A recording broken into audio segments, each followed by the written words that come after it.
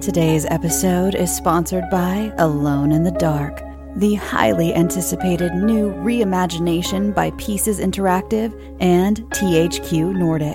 Play as Edward Carnby or Emily Hartwood to explore your environments, fight monsters, solve puzzles, and uncover the true secret of Derceto Manor. Our favorite heroes are brought to life by Hollywood stars Jodie Comer of Killing Eve and David Harbour of Stranger Things, who lend not only their voices, but their appearance and their formidable acting skills to the brave protagonists. Experience a deep psychological story that goes beyond the realms of the imaginable, all dreamed up by Mikhail Hedberg, cult horror writer of Soma and Amnesia. The team at Pieces Interactive is supported by monster designer and legendary Guillermo del Toro collaborator Guy Davis, as well as Doom jazz legend Jason Conan, who provides his eerie and haunting melodies for the right atmosphere. Alone in the Dark is available March 20th on PS5, Xbox Series XS, and PC. Pre-order your copy now and escape into the dark. Little Wing is now streaming on Paramount Plus. I'm in a period of emotional upheaval. Is that all the I don't care crap? A little adventure. Where are you going? I'm gonna steal a bird from the Russian pigeon mafia. Let's do it. Goes a long way. Starring Brooklyn Prince with Kelly Riley and Brian Cox. Life can hurt, but life is sweet. Little Wing, rated PG-13, may be inappropriate for children under 13. Now streaming exclusively on Paramount Plus. Does Monday at the office feel like a storm? Not with Microsoft Copilot. That feeling when Copilot gets everyone up to speed instantly? It's sunny again. When Copilot simplifies complex data so your teams can act, that sun's shining on a beach.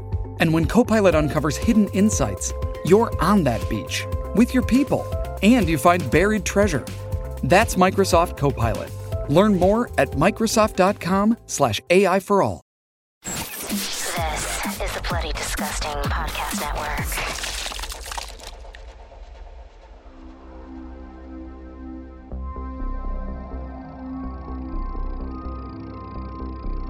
Welcome to Nightlight, a horror movie podcast. I'm one of your hosts, Prince, also known as Head Knight, and alongside me I have Freddy, Spoopy Boys, also known as Nighty Night, and David is not here right now. His toilet flooded, so we told him to handle that instead, and he is taking care of that right now. So best wishes to you, my friend.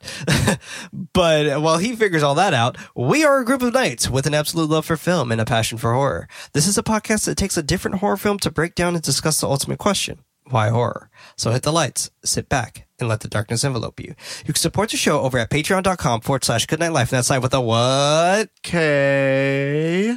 By pledging on Patreon, you have access to the show ad-free and as early as Monday. If you don't have any bucks to toss, don't worry. A new episode is released every Friday on most podcast services around the world. Now, keeping things going with our Family Trauma Month. I love this month.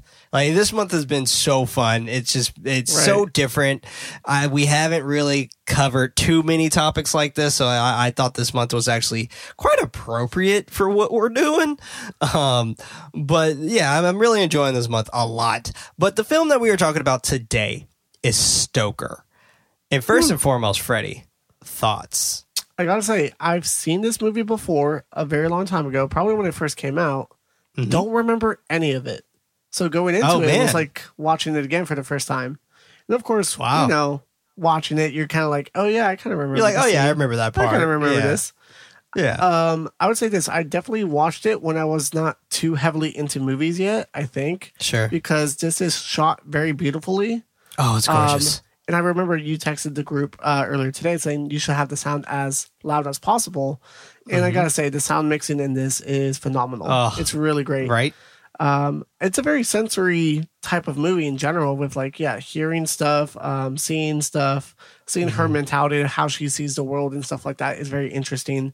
I think she does a really good job. Maya, the actress in the movie. Nicole Kidman does a really good job too as well. And I forget what the other actor's name is. Matt Good. But he's really good as well as being that creepy uncle guy. So good for him. But yeah, overall, I would say the movie is really well done. I like how it's edited. I love the sound design. I have to say, yeah, I fully enjoyed this movie, but I would say I was not fully entertained, if that makes sense. I appreciated it more than I was having fun with it, but I do appreciate the watch a lot. It's an extremely slow movie. And with it being as slow pace as it is, I wouldn't necessarily consider this a slow burn. There is no large payoff in this film, which I think is fine. Like I don't know what I would expect for it to happen. I guess like I don't know what I would want to happen. Is probably a better way of putting it, because I do have a sense of respect for this film, especially with the director, Park Chan-wook, because Park Chan-wook is the director of Thirst and Old Boy, as we all know and love. So he's a very renowned Korean director, and he's fucking awesome. And so the way that this is shot, it's absolutely beautiful and gorgeous. And I personally love this movie. I've only seen it once before, and I've always have wanted to see it again, and I just never had the opportunity to do so, which is why I put it on our family trauma list. But I absolutely adore this film. Like, I think this film is just beautiful. The sound is fantastic. And this film doesn't feel like a movie from 2013. Like, this feels like an A24 movie before A24. And yes, 100%. It's so well nourished that it has breath to it each time I watch it. And I wouldn't even really say like go as far as like, oh, this is a horror film and whatever, but it's not. It's horror adjacent for sure. But it is very tasteful when it comes to how it's telling its story. And I think that is something we don't really get to see in this genre too often. We usually get a lot of very blatant things inside of like some of the films that we've been watching, especially this month. Like with Us, it was a very blatant theme. Like we even though we unraveled so much in Us, it still is a very blatant movie. If you don't unravel everything, you could just see like, cool, these are people running away from their doppelgangers that are trying to kill them. That's a very blatant thing. With this movie, you really had to decipher it. Like, you really had to like think like, what the fuck is going on here? Like, is it like, you could tell Charlie's off, but you could also tell India's also pretty off. Like, it's very odd. Like, I even thought, because like I said, I've only seen this once before, and same thing like you, Freddie, I watched this pretty close to when this came out.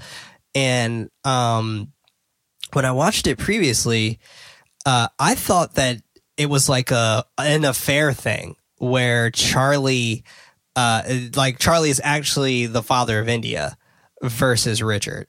So I thought it was something like that kind of going on, but it was just it's a very odd piece to add to this film. But I really, really enjoy it, and I really like this movie a lot, actually. And I just think the monologues are absolutely beautiful. And just like you said, Freddie, like Nicole Kidman nailed it. Mia Wasikowski, I want to say.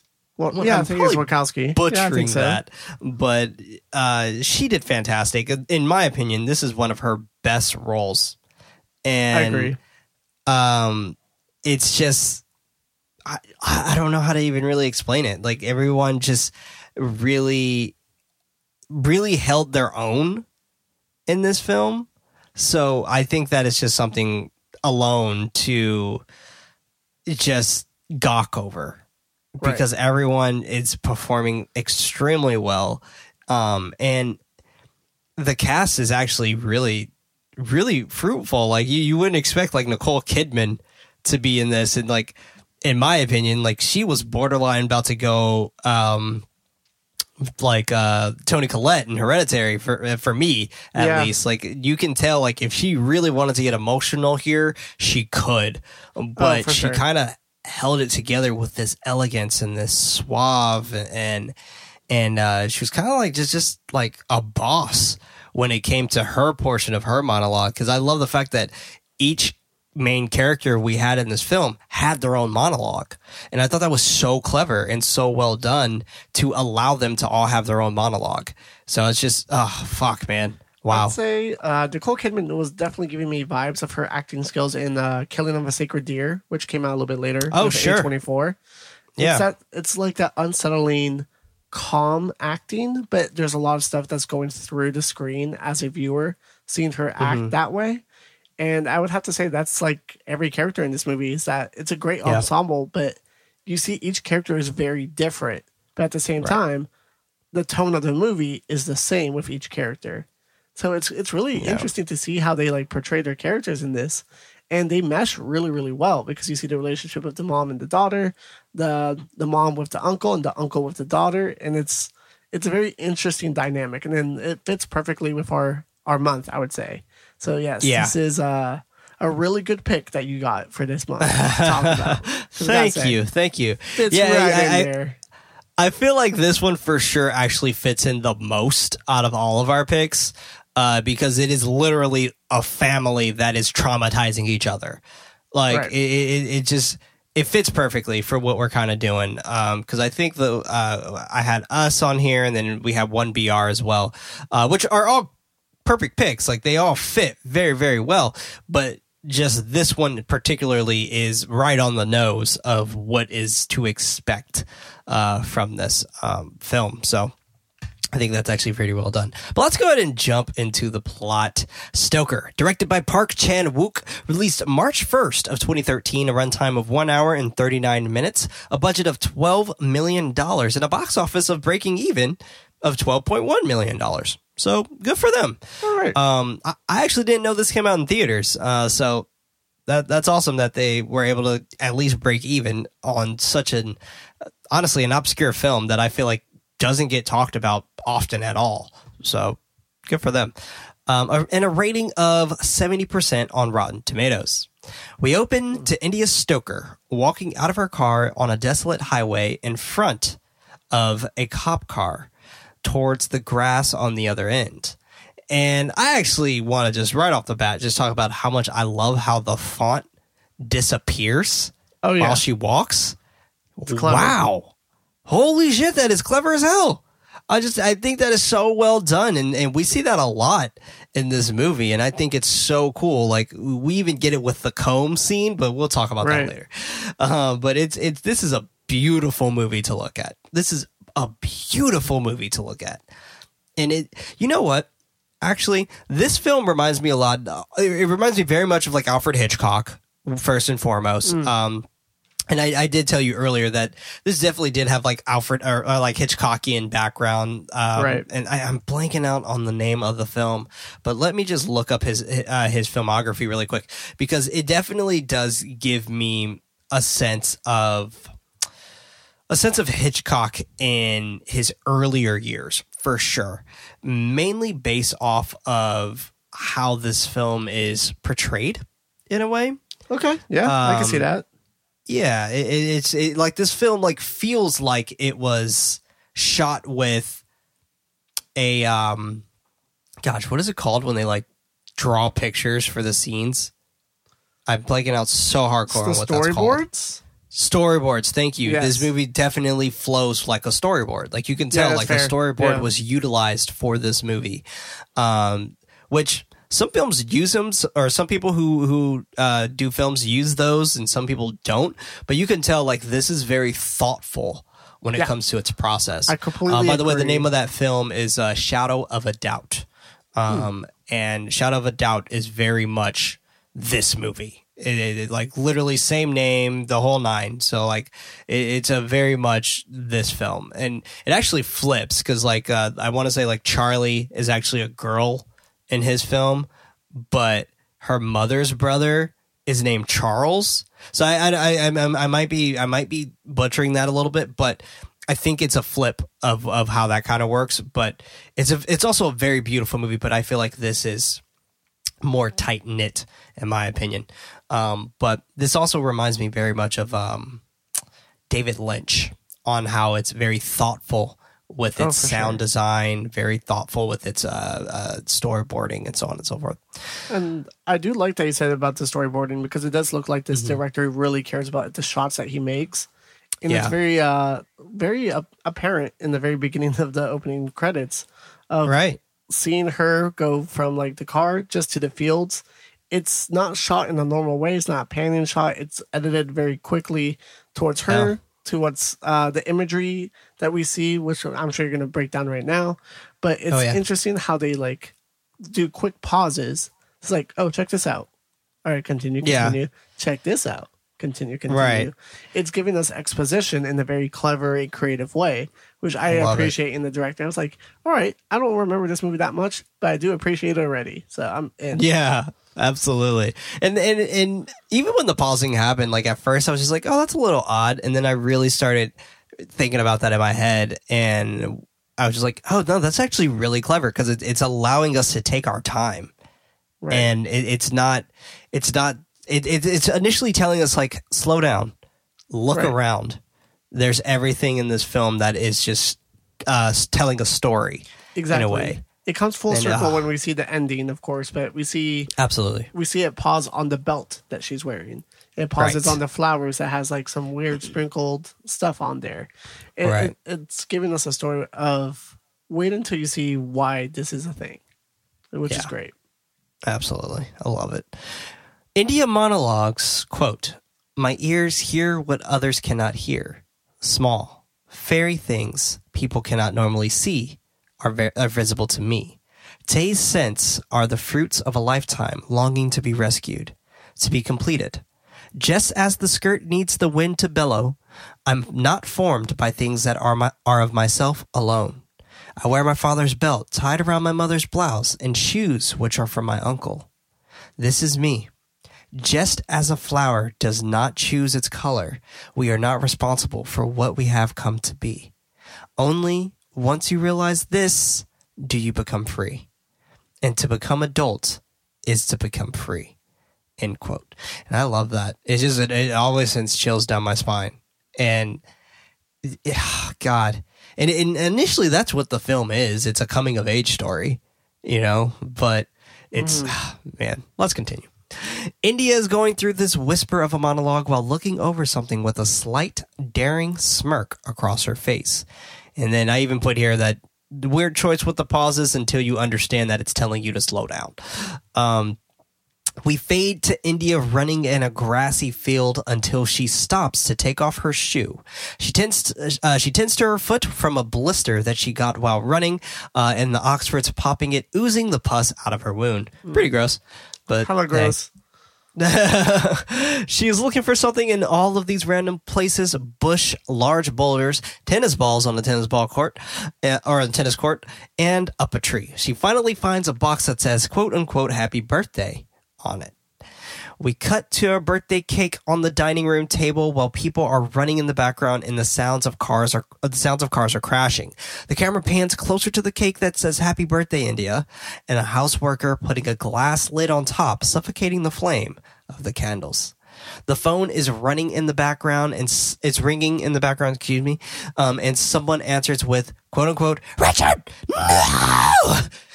I was like, whoa, shit. I love the exposition behind all of this. This is great that like it's exposing us very early on, and it's not really it is spoon feeding us, but it's not visually spoon feeding us. Like we're getting all this sensory emotion from our auditory senses, which is great. I think that's really cool and really clever. I have to agree. Pretty much, yeah. It's like I said, this is a very unique movie in how they like choose to do things. In that moment, I was like, huh, that's odd. But at the same time, I'm in it because I haven't seen stuff like this before. So it's something I do appreciate. It oddly works for this particular film.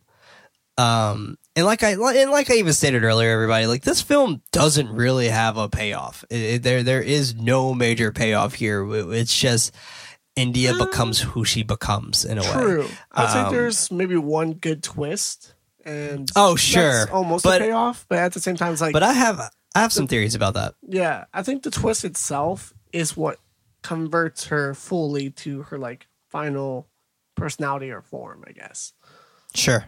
Yeah. But, yeah, we'll talk about it when we get there. Exactly. Yeah, we'll get there. Cut to India and her mother, Evelyn. Oh, excuse me. Then title card. Cut to India and her mother, Evelyn, at the funeral for India's father, Richard. A priest is going over with kind words about Richard and how he carried himself. Excuse me. India is looking around without tears in her eyes and notices a man with shades on standing in the distance watching the funeral. India is back home playing a somber tune on the piano while her mother calls out for her and a spider creeping closer towards her. And I absolutely love the score in this movie. Like, the music in this movie is beautiful. It's so melancholy. The piano playing, love it. It's gorgeous. It's so gorgeous. Good. Like, and I love how it's not really operatic. It is very much like symphonic. So I do love that. And I think it's a very clever choice to initially make them all piano players. Right. Like, I think that is absolutely clever to allow that. It works for her as a character to be playing the piano because her being able to like hear so well and feel everything out. Right. It's like, it's truly something she would be really good at. And she really is really good at playing the piano, I gotta say. So this was a nice movie of just like sitting back, relaxing, even though there's some parts that's not relaxing, but just getting that, like you said, that melancholy of music and tunes coming through the speakers of the Absolutely. TV. So, yeah. And I think, too, when it comes to her playing on the piano and things like that, that makes us so aware of itself or self-aware of itself is the fact that, just like how you said, like it's like a sensory thing for her, but it's also another way for her to tell us her story. And I think that is also just a very poetic and romantic way of kind of showcasing that in this film. So I think that's also just very, very well done. Evelyn calls for her again and India stops playing the piano. She tells India that the guests will be there soon and to help Mrs. McGarrick in the kitchen. India turns around from her stool and just looks at Evelyn. Evelyn tells her to not do this to her, not on this day. India looks down and notices the terrible CG spider crawling up her leg and doesn't make anything of it. I didn't like that. Just the CG spider. Like, I get it. Yeah. Like, you want a specific spider maybe. Right. But like, just have like a daddy long leg or something. It doesn't need to be like some crazy wild spider. Like, I don't know, whatever. Yeah. I just never understood that. Unless you're going to have like a wild looking spider, but the spider just looks very plain Jane, but. Right. And we get a couple close-up shots of the spider twice in this scene, and then we have another shot of a spider again later on in the movie. Do you think the spider represents the uncle coming into her life and kind of like attaching to her in a way? I think it's actually a disruption of her purity. Okay. So yeah, I think that's how I feel, because it's this is very weird, everybody, so stick with me on this one. But it's very sensual how the spider crawls up her leg, right? Like it's very delicate, it's very light, but yet it's still crawling up to a very personal space on her body. So it's very interesting, but I think it has something to do with her innocence and her purity, because just like how the film progresses, she is very, not only is she to herself, but she's also very much a child, you know, like she depends on her family. And I think that was like a disruption into that, to where it's allowing her to grow up just like how her uncle did. So yeah, I do agree with you. I do think it's a little bit of both for sure. So interesting. Instead, we cut to her peeling the shells off of boiled eggs. While doing so, two housekeepers are talking about Richard's accident while India is sitting at the table. What a fucking dick move. Seriously. Have some fucking goddamn decency. You know what I'm saying? Right. One mentions... I'll say this.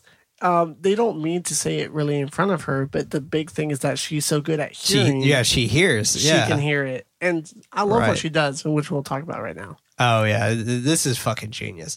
One mentions who is going to look after India now that her father is gone, while the other says that she still has her mother. India can hear their entire conversation. And that's another thing, too. Like, her father's gone, and she was very much sheltered under him. And that's why I thought, like, the spider was a symbolism of purity being ripped away.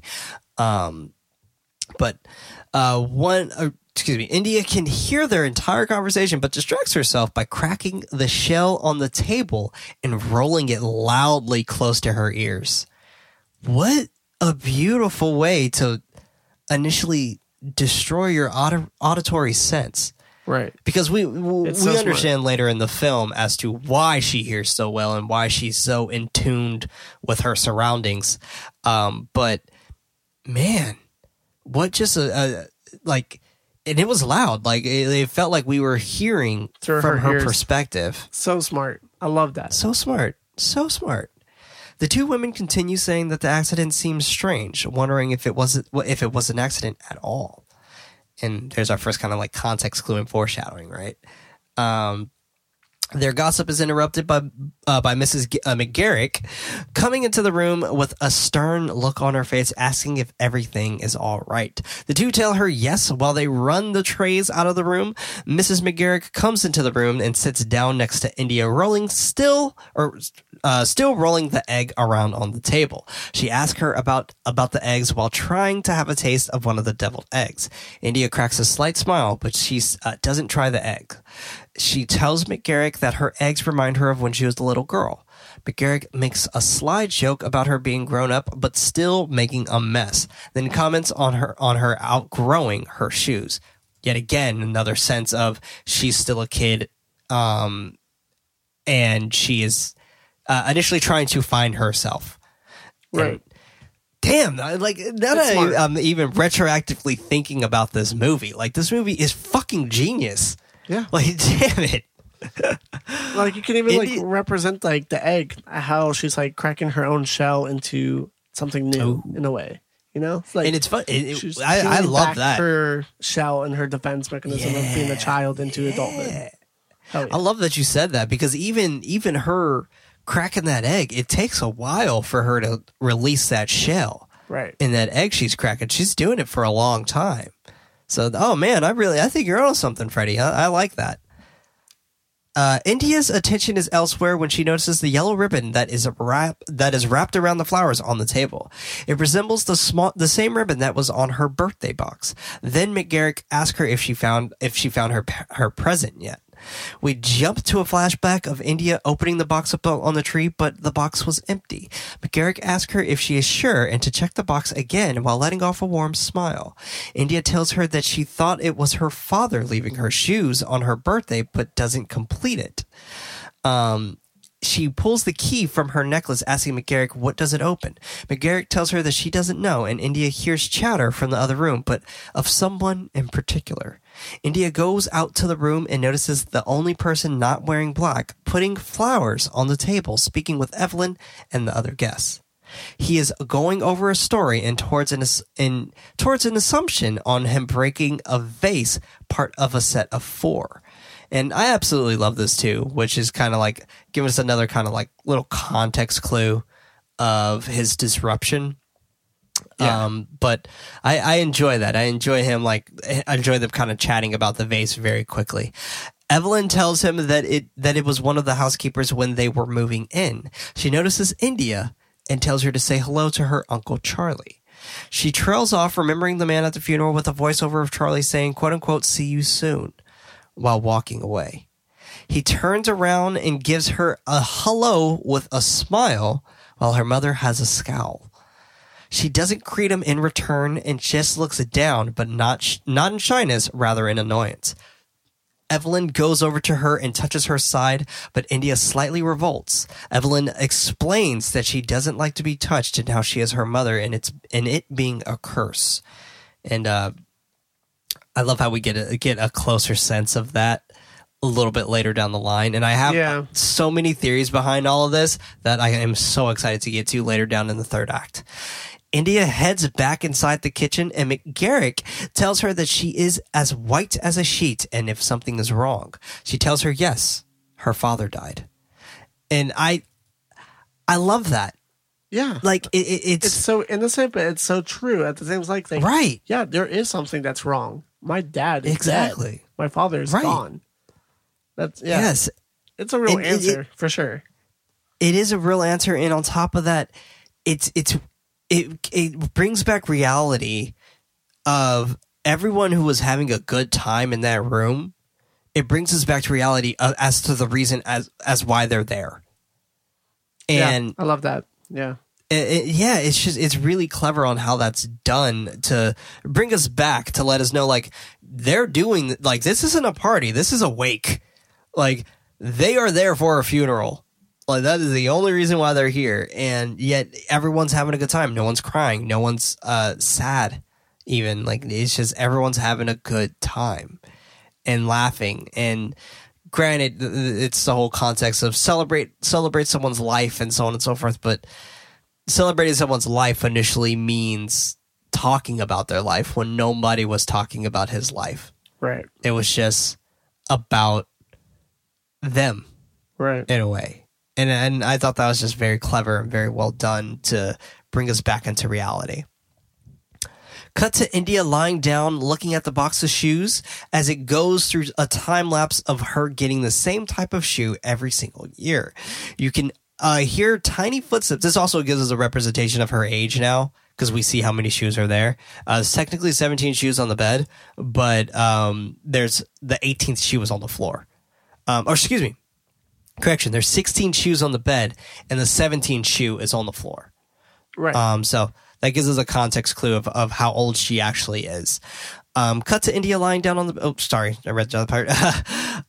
You can hear tiny footsteps in the background while the camera goes back to India from the back of her head, this time showing us that she is lying down surrounded by all of the shoes. What a beautiful shot, man. It's so good because it kind of like represents like a clock, and it's like the different times that she grew up in, which I'm like, oh, that's visually stunning. Like, that's a good move right there. And then I love how like the editing too, like cuts to a shoe, to another shoe, to another shoe, to another shoe, and it's just slowly surrounding her. But it's really just fading into the shots of different shoes getting bigger and bigger. So it's like cool. Exactly. It's a symbolizing time, and then you see the symbol of time around her, which is great. Cool. Yeah. So good. So good. And I also think too it's a piece of mourning too, right? Where she's kind of not trapped but sanctioned. Like she has like a little sanctuary of where her shoes are wrapped around her, knowing that they came from her father, kind of gives her that sense of safety, it felt like, which is also very well done. Yeah, I can see that. Jump to the Reverend commenting on how beautiful a stuffed dead bird is. Evelyn tells him that Richard was so impressed with India's hunting skills that he stuffed everything that she killed, while she comments on it being a tragic waste of life.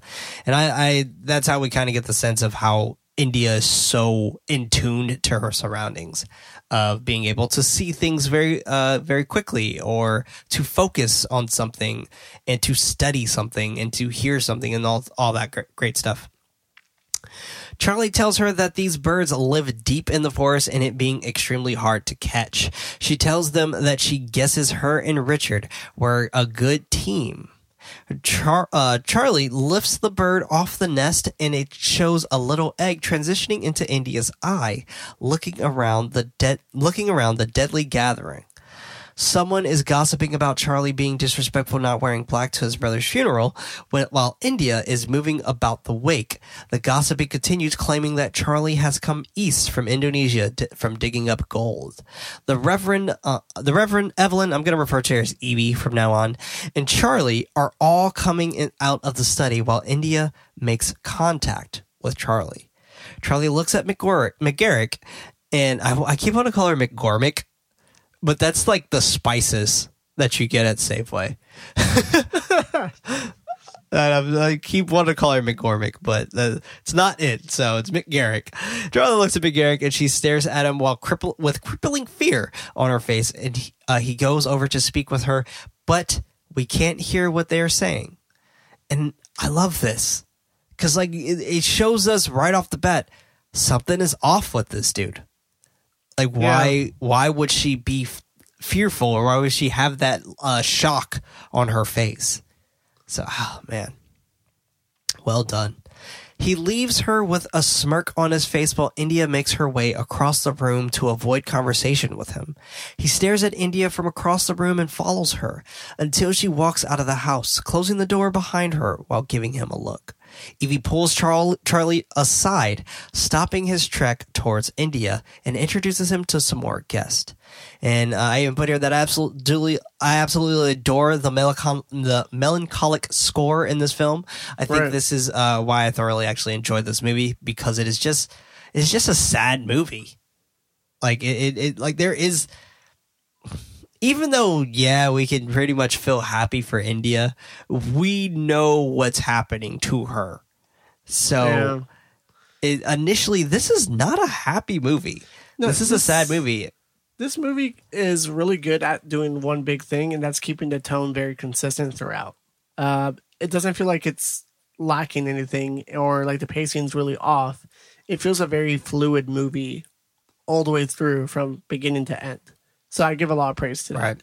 And that was a great shot, too, of him trying to follow her.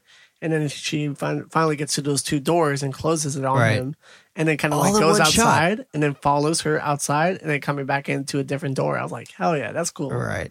That's really cool. And it follows her outside from inside the house. So it's like following her through the windows. And I think that is just so cleverly done, all in one shot. Beautiful. Beautiful. Remarkable, even. We can see India continuing to walk outside the window and the camera following her from inside the house, as we stated earlier. She comes in from another door and takes a seat on the steps while someone is commenting the Stokers being smart and saying to look at India. She ignores the conversations, but her thought is startled by Charlie saying hello to her again. And she's very surprised by Charlie, mainly because he's very swift. Like, he knows how to get around very quietly. And I think that's something that surprises her about him as well. And probably intrigues her as well. Oh, yeah. I think she becomes very suspicious of him immediately. It's like, you're the type of prey that I see in my sights that I can't really hear or tell what you're about to do. And it's kind of like just her trying to study him and just doesn't trust him immediately. Oh, yeah, that's a good point. Yeah, absolutely. I could see that. I could definitely see that. India gets up surprised looking at him. He asks her if she wants to know why he feels at a disadvantage. She questions it. She questions if it is because she didn't know that he existed until today. He rebuttals saying that it is because she is standing below him. And their conversation is just so elegant. You know, it's just a very well thought out conversation from two people who are extremely poetic when they talk in general. So I think that's pretty cool. India looks at him at the bottom of the step and then makes her way up towards him, not in front, but slightly above. She tells him that he looks like her father and he apologizes. She reminds him that it is his loss as well. I love that. I love that because in retrospect, you know like why he said that initially. Oh, for sure. Charlie stares at her for a moment before beginning to walk down the stairs. He turns around to tell her that her mother is going to tell her that he is going to be staying there for a while, but he wants it to also be her decision as well. She questions this, and he tells her that it is important to him while smiling and heading back downstairs. She watches him, and he whistles a somber tune, and I love that whistle. It's so sad. Yeah. Like it's such a depressing tune that he whistles, but yet it tells so much. It tells so much emotion inside of a story. I just think it's so well done. So well done. We transition, continuing with Charles' whistle, to to him working in the yard, digging at the ground to place these stone pieces in the ground. India comes up to the window looking at him, and he stops whistling, then looks up at her, telling her that it is a beautiful garden. She doesn't respond. He continues telling her that the soil is soft and good for digging, while grabbing a stone piece to place in the dug up spot. Motherfucker had it all planned, man. Oh, for sure. And is this where like the housemaid is gone already? I don't know when she disappears. No. Okay. Not yet. He has a conversation with her before she goes. We cut to India wondering. Oh, also everybody, just a little heads up. It is very warm in the Bay Area this tonight, so I have my window open. So if you hear any background noise, please accept our apologies on that. Hopefully our microphones don't pick it up, or my microphone doesn't pick it up, but just a little note as to if you hear something going on in the background there. We cut to India wandering around the property while she hears Charlie speaking with McGarrick. India quickly and quietly heads over to a tree to get a better look and listen. We don't hear what Charlie says, but McGarrick responds with her being the only person who would know about it, doing everything that he asked, keeping him informed every single year.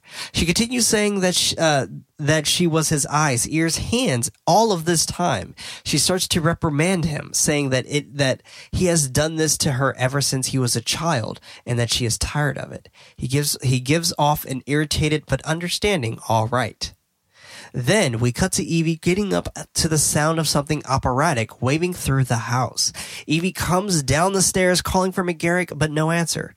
She asks India where she is, and India tells her that she hasn't seen her yet while she is reading an encyclopedia. And I'm not going to lie, real talk, my grandmother used to make me do this. To read the encyclopedia? She used to make me read an encyclopedia every night. I had to read at least 5 excerpts every single night before bed.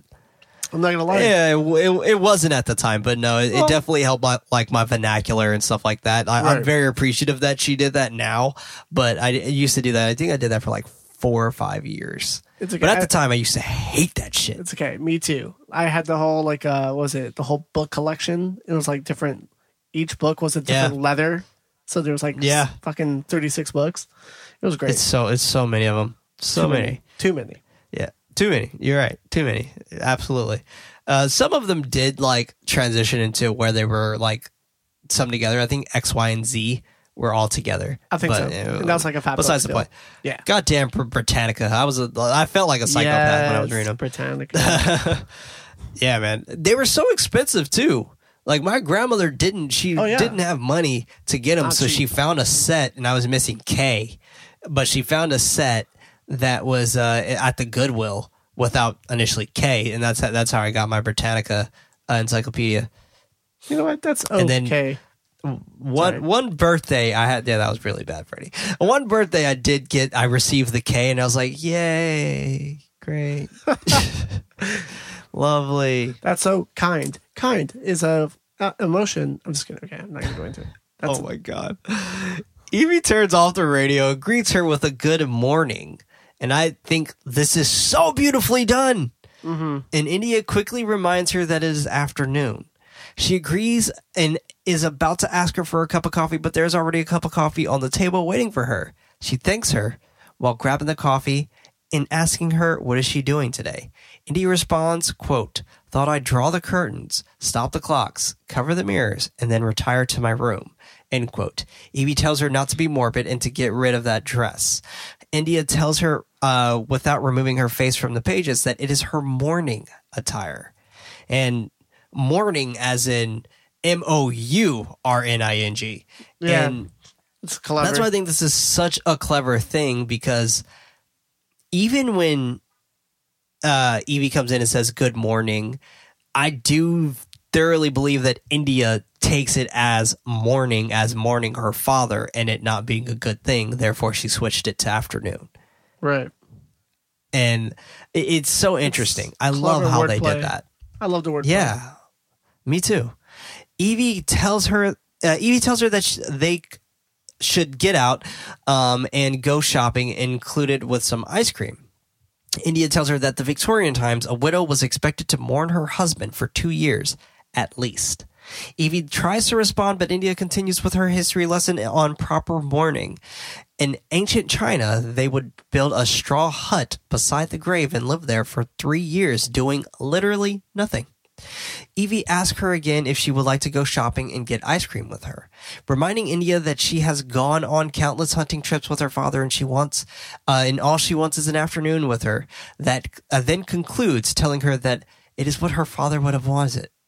She tells India that her and Richard weren't always so distant, that she misses when he was young, while looking outside the window at Charlie reading a book under the tree.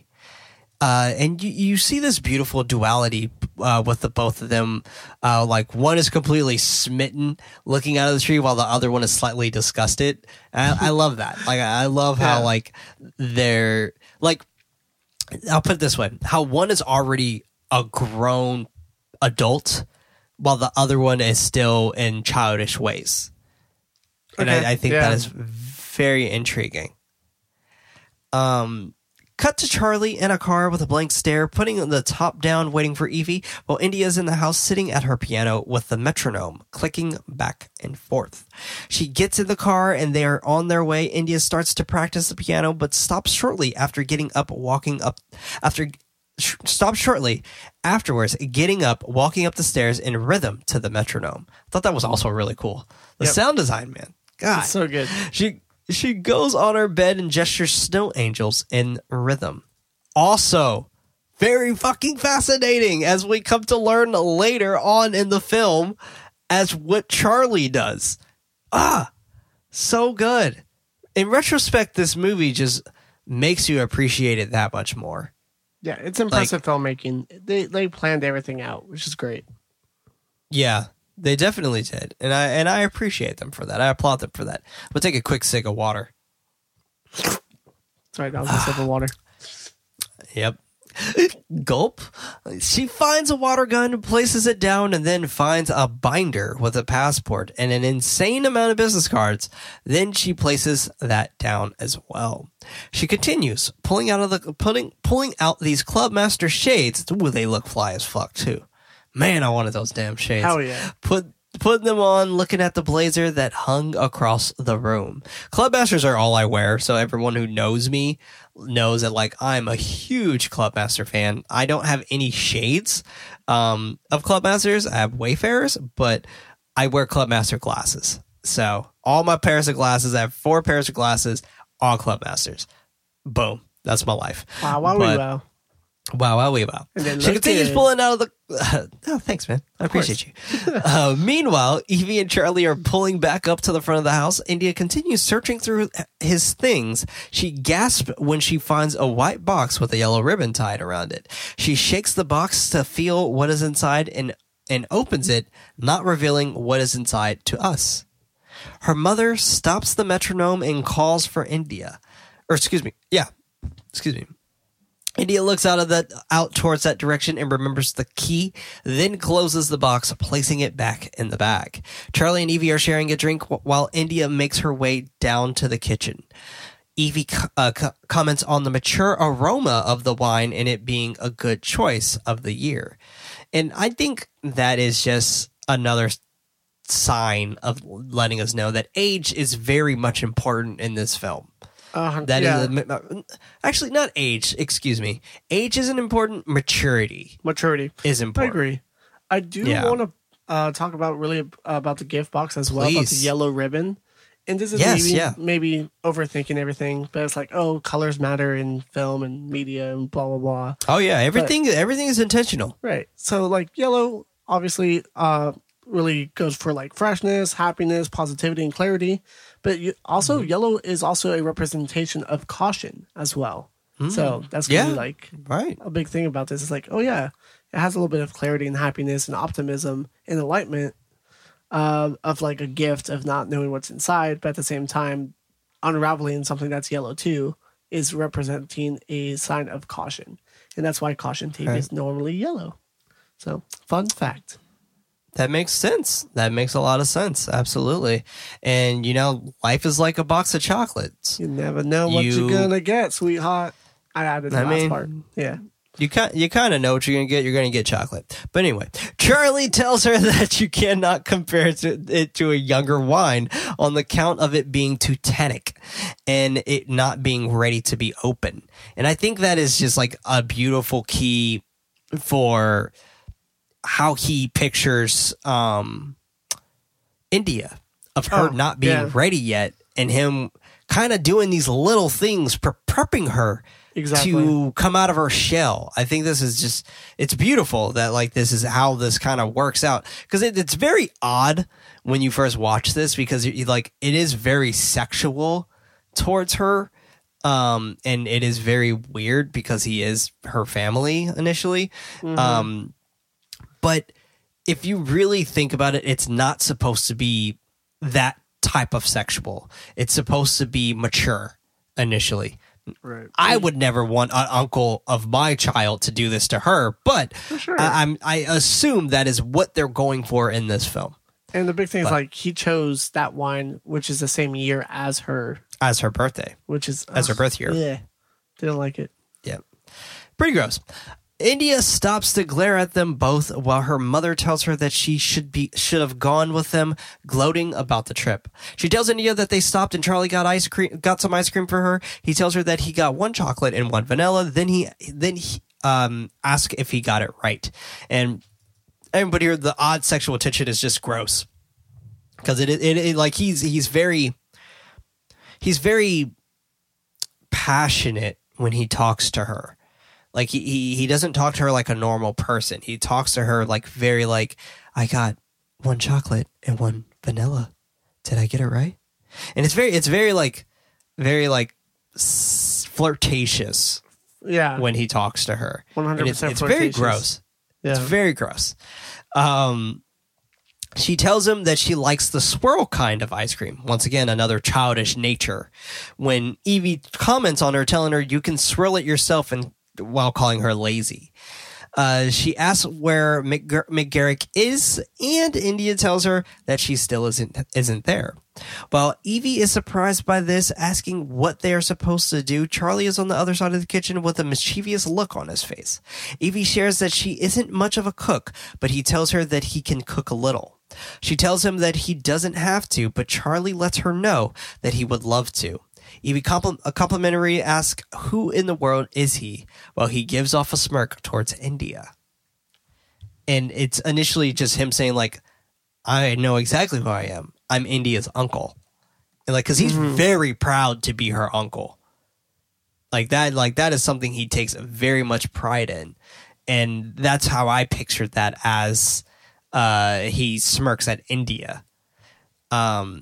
He sternly but politely asks if she can take the ice cream down to the freezer.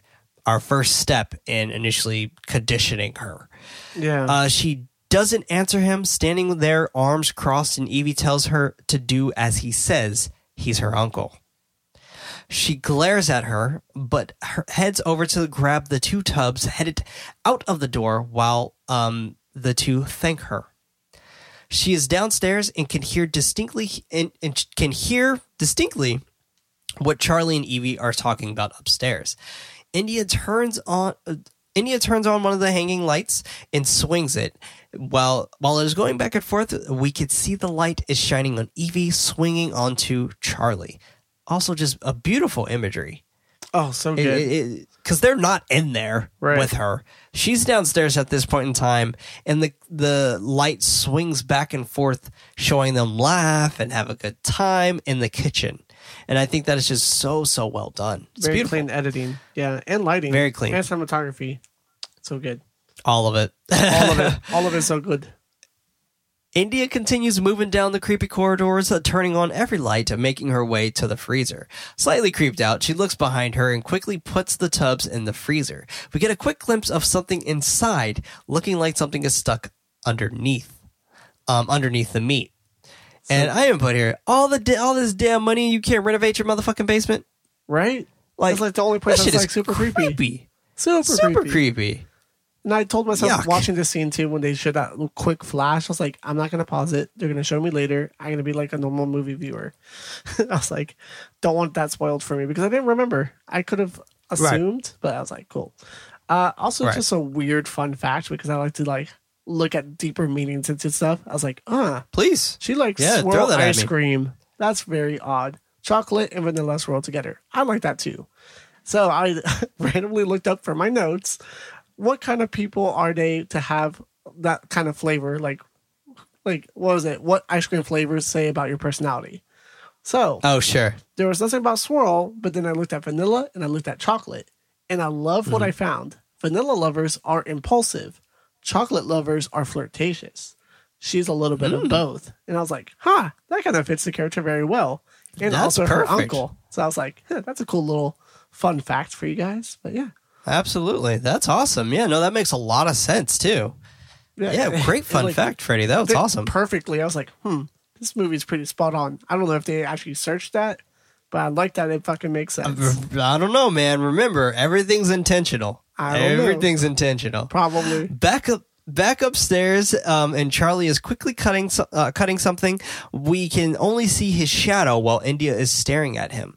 Very much reminds me of Psycho, right? Like, especially with the knife, like Reminds with Norman Bates, stabbing. I forgot her name in the movie, but Janet Leigh. Yes. He asks her if it is too cold down there, and she tells him no while walking out of the room. Charlie goes back to chopping. They are at the table eating, and Evie brings up there being a time that Richard used to cook meals for them. She tries to get validation from India, but then remembers that this is before she was born. Kind of like a slap in the face in a way. Where she was just like, "Oh, Yeah. that's right. It was before you were born. Of course, you don't remember that." It's like, well, wow, you didn't have to say it like that. Fuck. She softly sighs, asking Charlie where he learned to cook like this. He tells her Madame Jacquin, and her running a Michelin-starred restaurant outside of Toulouse. India is eating the food, not impressed, while Evie continues to gawk, commenting about it being a female chef. Charlie tells her that in her opinion, there is nothing a man could master that a woman couldn't make. India asks for clarification, while her mother tells her that it sounds better in French. He goes on to compliment Evie's French accent.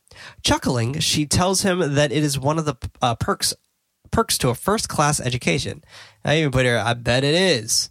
Must be nice to have money. Must be nice. She continues telling him that she can stay locked in this house for the rest of her life and yet speak impeccable French. He tells her that he knows that she isn't going to stay locked up in the house while asking her how she spends her days, wanting to know his brother's wife. India glares at him while Evie tells him that she doesn't know where to start, then jokingly comments on him not touching his food and asking if he poisoned the food for them. He quickly chuckles, saying that India ate every last drop, practically licked the plate. She looks down at the plate and strings of veggies are left on the plate. India drops her silverware on the plate and he smiles, trying to lighten the mood, telling her that he is glad that she liked it while offering them ice cream. India tells him no, while her mother corrects her. Quote, "No thank you," end quote. India repeats it with a smile, but immediately dropping it, continuing her glare. Evie asks her if she would like to play something for them after dinner, and India tells her that she doesn't think so, and returning the question back to her mother. She then mockingly repeats, "No thank you," while turning her attention back to Charlie. So well done. I love the back and forth between the mom and the daughter. Oh, yeah. Mainly because, like, you could tell that Evie never really was close with her daughter. Like, that was mainly Richard's kid, not her kid. Right. She even says, I was like, how could I compete? You guys used to go hunting all the time together. Right. So I was like, yeah, Exactly. She was like the third wheel out, essentially, in the relationship Exactly. with the family, which is like, it's sad to see. It looks like she's trying now, but it's kind of like India's like not about it at all. Right. Exactly. It sometimes it just gets to a point where, and this isn't necessarily like too little, too late kind of thing, but it's just more so she's at that age of where she is trying to figure her independence out anyway, but at the same time, she still kind of needs family. So it's very, very intriguing on how they picture her, I guess. They are silent until India breaks it, asking Evie why she didn't tell her that she had an uncle. She tells her that she barely knew Charlie herself and that he was traveling the world for as long as she knew Richard. Charlie chimes in with something that Richard shared with him, quote, "What kind of family is family that never comes home?" End quote. Evie, with mist of tears in her eyes, says for them to stop talking about Richard while getting up and excusing herself from the table. Charlie gets up and drops his cloth onto the table while India grabs a bottle of wine to inspect it. Charlie sits back with a tinge of excitement on his face, staring at her from across the table. He tells her the year, 1994, while sliding his glass of wine towards her to take a sip. Yet another conditioning factor to create more maturity for her. He commented on the year she was born. She looks at the glass, pulls it closer to her lips, taking several gulps of the wine while looking at Charlie. And yet again, another sense of adolescence, right? Where kids chug juice and water and so on and so forth. And earlier than as an adult, you more so do a drinking method of socialized drinking where you sip versus chug. So unless you're at a party or a mad rager where it's just like, yo, chug that shit. But initially, that is like the aspect, I feel like, of adolescence versus maturity, sipping versus chugging, and so on and so forth. So I think this is a very clever way for us to see her immaturity manifest itself while Charlie is trying to place maturity on top of that. Yeah, so I think it's just very forcing clever. her to be a little bit more mature too, because I'm sure, of course, the legal age of drinking is 21 too. But at the same time, it's like, here, you're old enough to have this now. Take it. See your own maturity here. In a way, it's like it's fine wine. It is ripe now because you don't want to spoil wine that's not too old. This wine, being your age, is perfect. Go ahead and try it. Exactly. So yeah, it's creepy just and how weird, but yeah. It is. Yeah, it's very weird. But just how he comments on the wine earlier being the perfect age, the perfect maturity, like very much he was talking technically about the wine, but he was really talking about India. Of her being the perfect prime age, the perfect age to be mature, to be on her own, to be of age, as he mentions later in the film. He has complete amazement and wonder on his eyes while she asks him, what does he want from her? Charlie quickly tells her, quote, unquote, to be friends. She loses her stare and slides him back the glass, telling him that they don't need to be friends, they are family. We cut to Middle Bend High, where India is drawing and her teacher, Mr. Feldman, is giving a lesson. Pitts moves up closer to her ear and mockingly whispers that his eyes are penetrating the inside of her. He places his drawing of India over hers, while all his friends sit back and laugh at his bullying gesture. She begins to draw over his drawing while ignoring him. Pitts takes his drawing away and tries to make her flinch by acting like he is going to throw a punch. One of the boys, Whip, is intrigued by her reaction. She doesn't budge, and Mr. Feldman calls out to him while he is sarcastically responding to him. The school bell starts to ring while Feldman asks Pitts if there is something that he would like to share with the rest of the class. He tells him that he does have something that he would like to share, then includes India's name. The camera isn't focused on him. The camera isn't focused on them. However, it is focusing on the inside of the vase as we see that it is matching India's drawing. So and I actually really like that they chose a male bully instead of a female one. It really showcases the dangers and harassment that women face from men, even at an earlier age. Yeah. So I think that is actually a really, really well done touch. Cut to all the kids leaving school for the day, and all India stops while gawking, and all of them stop while gawking and murmuring at the sight of Charlie standing next to his car. India stops and looks at him, but doesn't decide to doesn't decide to go with him. Instead, she takes the bus. All the girls are moved to the back of the bus while Charlie is following closely behind the bus. India takes out her eyeglass case with the mirror to look to see where he is. As he is pulling up next to the bus, she quickly shuts her mirror case and he smiles at her. All the girls start to scream at his smile. And I personally think this is a little much. I think this is a little much in the film, personally. Like he's a rock star in a way. Like, I get it. He's a very attractive man, but at the same time, like, this They're just felt a little forced. Right. Yeah. Like, every single girl on the bus is fucking screaming at this dude. Really? So, like, I don't know. It's just, he's not the Beatles. It's just like, let's chill the fuck out. But whatever. Maybe they don't have attractive people in their town or something. I don't know. The bus and Charlie transitions out while India is walking on the road, and the road transitioning underneath her, morphing into the road to her house while Charlie slowly creeps the car behind her. Fucking beautiful and genius. I've never seen something like this. Like, it looks so good. And it's like, it's one of those things, like, it's not necessary to be in the movie, but you appreciate the director for putting it there because it's like, it's very creative. It's like, cool. Right. Yes. Thank you for standing out. Appreciate that. Right. And you can definitely tell that, like, he definitely made this for a North American audience, right? Where like he very much focused on kind of American aspects in a way. So I think that was very, very clever of him also doing that as well. India walks into her dad's study and notices Evie passed out, slumped in a chair. She calls out to Evie while holding a tray of tea, but no response. India is leaving out of the house for school, but Charlie comes out with an umbrella telling her that it's going to rain. She ignores him, and we cut to her getting dropped off at home from the school bus, getting soaked in the downpour. She comes up to the gate and the umbrella is waiting for her at the gate, but she chooses not to take it. He continues walking back up the house, but not without taking one more look behind her to study Uncle Charlie's reasons.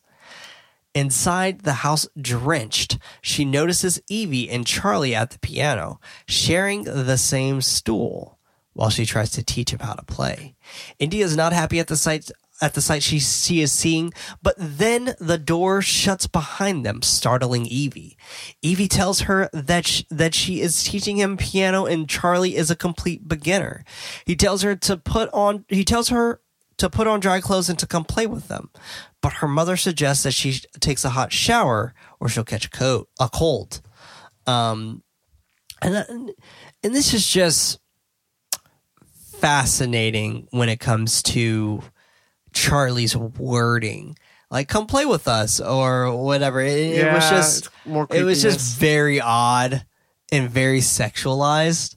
But I mean, he obviously is very expressive when it comes to the way he speaks to India, I guess. Cut to the next morning, Evie is coming up to India on a hammock chair. That looks really cool, by the way. Telling her that Charlie cleared off the court yesterday. She asks if India would like to come, but she just stares at Evie. Charlie comes up and greets her, sharing that he took one of Richard's belts, then asks if Evie is ready. They set off, but we are met with a woman with flowers in her hand, Auntie Jen, ringing the doorbell. India answers it, and Gwendolyn refreshes India's memory on who she is and asks for her a hug. She looks down at the instead she looks down at the flowers. And we cut to them at dinner. Evie is asking Jen when did she get in. She tells her Evie around 4. Irritated, Evie asks when does she fly out. Jen tells her that she was going to stay a couple of days, but she is thinking that she will stay longer to spend some time with India. And this woman looks very familiar to me. And I was trying to pinpoint where I've seen her. She's definitely been in stuff that we've seen before, without a doubt. Because I recognize her too. 100%. And I was like, who's this? Like I know exactly who she is. She's Jackie Weaver. But when I first saw her, I was just like, wow, she looks so familiar to me. Like I can't put my finger on how I know her or where I know her from. but like later down the line, yeah, I know her from Animal Kingdom. Exactly. She's the mom in Animal Kingdom. Yep. Yeah. And I know her very much from what was that really, really bad Lovecraftian movie? Bird Box. She was in, it's not terrible. Yeah, she was in Bird Box. Yeah, she's Cheryl in Bird Box. And then, So that's a bad one. I'm pretty sure she's in the Silver Linings Playbook too. Oh, is she? I've never seen that, but I believe you. For the Goodnight Movie Club, we did Animal Kingdom, so I've never seen that movie until this year, and I was like, right. I know her from that. That's the thing that brought me. I was like, oh, okay, that's right. She's the mom, and she played a really good character in that. So yeah, she's good. Oh, she's in The Disaster Artist too. Oh, yeah, she that plays stuff is Carolyn tearing me apart. Minois. They're tearing me up. All right, anyway, let's go ahead and keep on going. Gosh, where was I? India looks at her and Evie lets out a little chuckle, sarcastically commenting on that being nice for her. Jen looks over at Charlie and calls his name while he sternly repeats hers back to her. And she's like, Charlie, Auntie Jen. And he's irritated as all fuck. Like, he does not want to see her. He's not happy that she is there. And, yeah, he is not happy about that. And not even in the slightest. She asks him how long has he been there, and he tells her that he hasn't been here long. Evie chimes in, telling her that it is nice that he is taking away from his commitments in Europe to be with them. Jen, in shock, questions her about Europe, then looks at Charlie across the table. I think I would have just blurted him out right there. To be honest, like I get why she didn't, but I think I would have just been like Europe? What? No, you were in a home. Like you how? Right. But I mean, hey, that could have solved everything. But it's okay. It could have. It's okay. It's all right. Charlie gets up and leaves from the table. Jen asks Evie if they could talk alone after dinner. She asks Jen about what, and Jen tells her that she wants to discuss Richard, reminding Evie who he is. Evie quickly tells her that she isn't going to forget about him anytime soon. Jen tells her that there are arrangements and things that need to be settled. Evie tells Jen she is not in the will, and Jen tells her that it isn't about the will, but about her living conditions with Charlie. And she definitely could have probably said that better, but whatever. Charlie comes back into the room at this point, and Evie shares that Jen isn't shy about sharing her opinions about her. Evie continues telling her that her opinions aren't wanted, needed, or appreciated.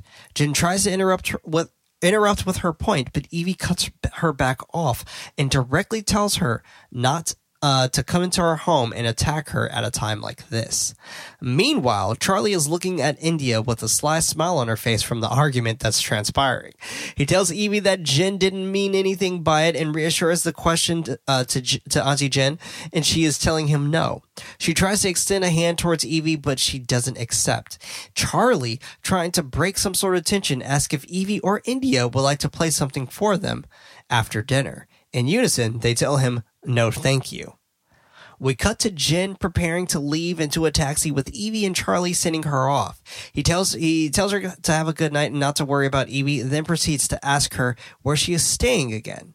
With hesitation, she tells him the Biltmore, and he heads over to the driver to tell him. While he is doing so, Jen turns to Evie and asks her if they can have breakfast tomorrow together. Just the two of them. Evie tells her that she isn't sure because she is pretty sure she will have a headache tomorrow. She's like, damn, she really does not want to hear from Auntie Jen. Just not at all. Yeah. Shade. India comes, I mean, and based off their past, it kind of makes sense. Like, you're just like, yeah, I probably wouldn't want to fuck with you either. It's the one family member that's like always nagging on you. It's like, and when it really comes to like the moment, it's like, nah, you had your chance. I don't like your relationship with me as a person, so it's not going to work out. So, right. Man, well played. Cleverly like I said, done. Well played. This is a great pick for this month, Prince. Good job. Thank you. I try my best. Family India trauma. comes out and asks for Jin to stay the night with them. Jin is pleased at hearing this offer and is about to go in for a hug, but India swiftly moves backwards. India continues telling her that she made the evening more pleasant. Her and Jin are walking towards the taxi, and she tells India goodnight while handing her a piece of paper telling her to call her. Then gets into the back seat of the taxi. While they are driving off, Jin is looking back at them, and she then turns to her driver asking if there are any more hotels in the town besides the Biltmore. We cut to her inside of a small, shacky motel while she is looking around the room while sitting at the chair.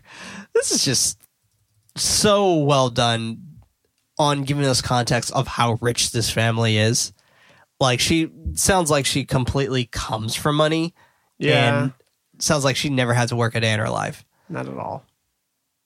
She goes over to the bed to take off the bedding before. And I actually love how we kind of set this up in a way to where something seriously wrong is going, or something there's something seriously wrong with Charlie right off the jump. And I initially loved how that setup is, especially from the narrator on the TV. The TV is also on, and a narrator is saying, quote, "Even family ties have no meaning for when food is scarce. This one knows there is no room for his brother in the hut. While this sibling rivalry may seem cruel, in the end, it is for the best. Each day in the hut brings the eagle closer to maturity." End quote. So good. Once again, another context clue of this just being a story about adolescence and maturity. Fucking love it. It's coming of age. It's a coming of age story. It's settled. Cutting to India inside of her room, reading while Charlie can be heard whistling, watching the same thing that is playing in Jin's motel room. The narrator saying, quote, "The most patient of predators, the black eagle can circle for hours, waiting for the perfect moment to strike." End quote. Jin is in the bathroom trying to wash up, but retches at the sight of hair entangled on the bar gross. of used soap, and that was so disgusting. So disgusting. It's so disgusting. India is flipping her book between a seashell and a wave faster and faster until we jump back to her being downstairs in the basement searching for ice cream, cone and scooper in hand. Jin is on the phone with the front desk asking about her cell phone that she believes was dropped during check-in. Meanwhile, Evie is sitting down at her vanity, and Jin is still on the phone trying to get information on what number to press to dial out the motel. Someone also seems to be outside the motel during this time. She repeats the number back and hangs up the phone, and we get this genius cut back to India being back down in the basement, turning on the light. I love that. Like, as soon as she hangs up the phone, the light turns on. So good. So good. The phone begins to dial out while we are still with India for a moment before switching back to Jin, trying to get a hold of someone, but nothing. Evie is putting on lipstick while India is opening up the freezer. Jin checking outside her motel room, and bear with me, everybody, this is going to be a lot of bouncing right now. Evie is walking to the hall with a bottle of wine and a couple of glasses in hand to meet up with Charlie. Jen is going to the front desk of the motel. Evie opens the door to Charlie's room when Jin is buzzing on the doorbell for the clerk, and India is on the floor enjoying her chocolate and vanilla scooped ice cream. While we hear a voice over Jin ringing the buzzer, and it mimicking the sound of the light going on and off. Once again, sound design, beautiful. Cannot like chat about it more, to be completely honest. It's so great. Evie is heading up the stairs towards Charlie while Jin goes over to the payphone. Evie goes inside his room while Jin picks up the payphone. She heads inside and Charlie is not inside. Jin punches in the numbers while India is still eating her ice cream, and Evie is looking into Charlie's things. The phone in the house is ringing, but nobody is around to answer it. Jin hears something outside and moves closer to the glass to get a clear look. She notices that it is Charlie walking swiftly towards her. And meanwhile, Evie finds the box with the yellow ribbon in his bag. India is putting the ice cream back in the freezer when she notices something underneath the frozen food. Charlie opens up the door to the phone booth and tells Jen that she said she was staying at the Biltmore, but yet here she is. I fucking love that. Like, it's super scary. It is super creepy. Like, I was just thinking about it and was just like, that's scary. Like, that is so scary. Like, how did he find her? That is so scary. Well, I mean, we know how, he says how, but still, it's just like, that's just really, really scary on how he tracked her down. He told her that he had to call the cab company while handing Jen her phone back. Evie opens the box while Charlie starts to undo his belt and Jen whimpering from it releasing out of each loop. And this is a little odd to look at, but yeah, it's a great it's shot. also really beautiful. Yeah, it's really creepy, Like, and you hear the sound of the belt sliding through the loops. Yeah, and you get a and close-up the camera of the is following it coming out of the loops, and it's just wow. Like I said, it's a shot that's not necessary, but I'm happy the director did it because it's visually stunning, and at the same time, it gives that suspense of it slowly going around his waist out until he does his thing, and it's super frightening to see it. And this is the first time we actually see him doing something bad, because initially we're just suspicious, but it's like now he's like slowly just taking that off. It's like, oh, we in it. This movie is going places. Like we all said, it's always a slow burn, and then here's where it starts to pick up a little bit, or at least transition to like the next act. Right. India moves the frozen food out of the way and shudders from McGarrick's frozen corpse, and Charlie goes in for the kill. During all of this, the narrator on the TV is talking about how the prey doesn't suspect the hunter circling above and being taken completely by surprise. We cut to India at school looking out of the window at Charlie, waiting for her to come outside. She heads down another way, is about to walk past the bullies from art class. They spot her, and while she is walking towards them, she pulls out a pencil from her book bag. Pitt calls out to her while another one blocks her path. She turns around to walk the other way, but the rest of the boys block her path as well. Someone makes a joke about calling her Stoker based on the rumors between her uncle and mom. She asks him, what did he say? And he mocks her, then says it again. She tells Pitt to say it again. His friends instigate him, and he gets out of his chair and warns her about quote unquote little girls who mess with him. And that's just another context of her adolescence, right? Yeah, just fucking well done. Like I love the theme here. She gives that looks like, oh, you think I'm a little girl, huh? And then I'll fucking show you. Yeah. She goes up to his face and acts like he is about to turn around. Then he goes in for a punch, but she takes the pencil and jams it into his fucking hand. Ugh, dude. So good. Did you remember that? I feel like I did remember it because I remembered the shot of like the blood dripping off the pencil itself, but I don't remember if it was from the trailer or from the movie itself, because I think that's in the trailer as well. But I did remember that scene specifically. I was like, oh, this shit. But I didn't remember what happens afterwards, which is this is disgusting. There's the one part that actually got me really hard in this movie. Oh yeah. Yeah, actually I think you're right. I think that is in the trailer. Think about it. Yeah. Whip comes up and tells him to knock it off, then tells him that she's not interested. Pitt looks at her and accepts defeat, but not before calling her another slur, then takes off. They are all gone, and Whip tells her not to worry about him, that he's an asshole. She doesn't say anything to him and starts heading off back towards the direction of her home. And it's funny because I even when I remember watching this movie, I completely forgot about this guy, Eldrick. And I'm blanking on his last name, but the dude who plays Solo. Oh, that's this him. is him. That's crazy. Yeah. You looked familiar. Yeah, I thought that was pretty wild. Like, I was just like, oh, wow, you look very different. Well, not really. Like, he just has like long hair. Just the younger and self, yeah. Yeah. So anyway, it was pretty cool to see him in this movie, I guess. Whip tries to stop her, but she keeps going. Cut to India sharpening her bloody pencil and thinking about the time she found McGarrick in the freezer. And the sound design here is fucking disgusting. But yet, hate it. Magnificent. I love it. I know. This is the one part that's like, oh man, that got under my skin a little bit. Cringy. Me, obviously, we've seen too many horror films at this point, but it's just the fact that see, I'm like even slurring my words right now. I can't even speak about this.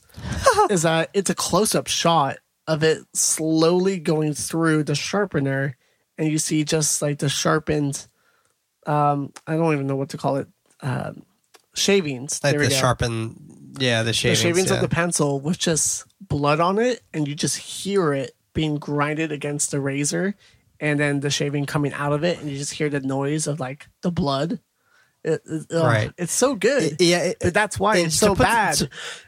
So good. Yeah. To put this in context for everybody else, like it sounds wet. Like it sounds like something is sloshing around when she is sharpening her pencil. It's really gross, but it's oh man, it sounds so good. She is studying the frozen corpse while remembering her uncle telling her to put the ice cream down into the freezer in the first place.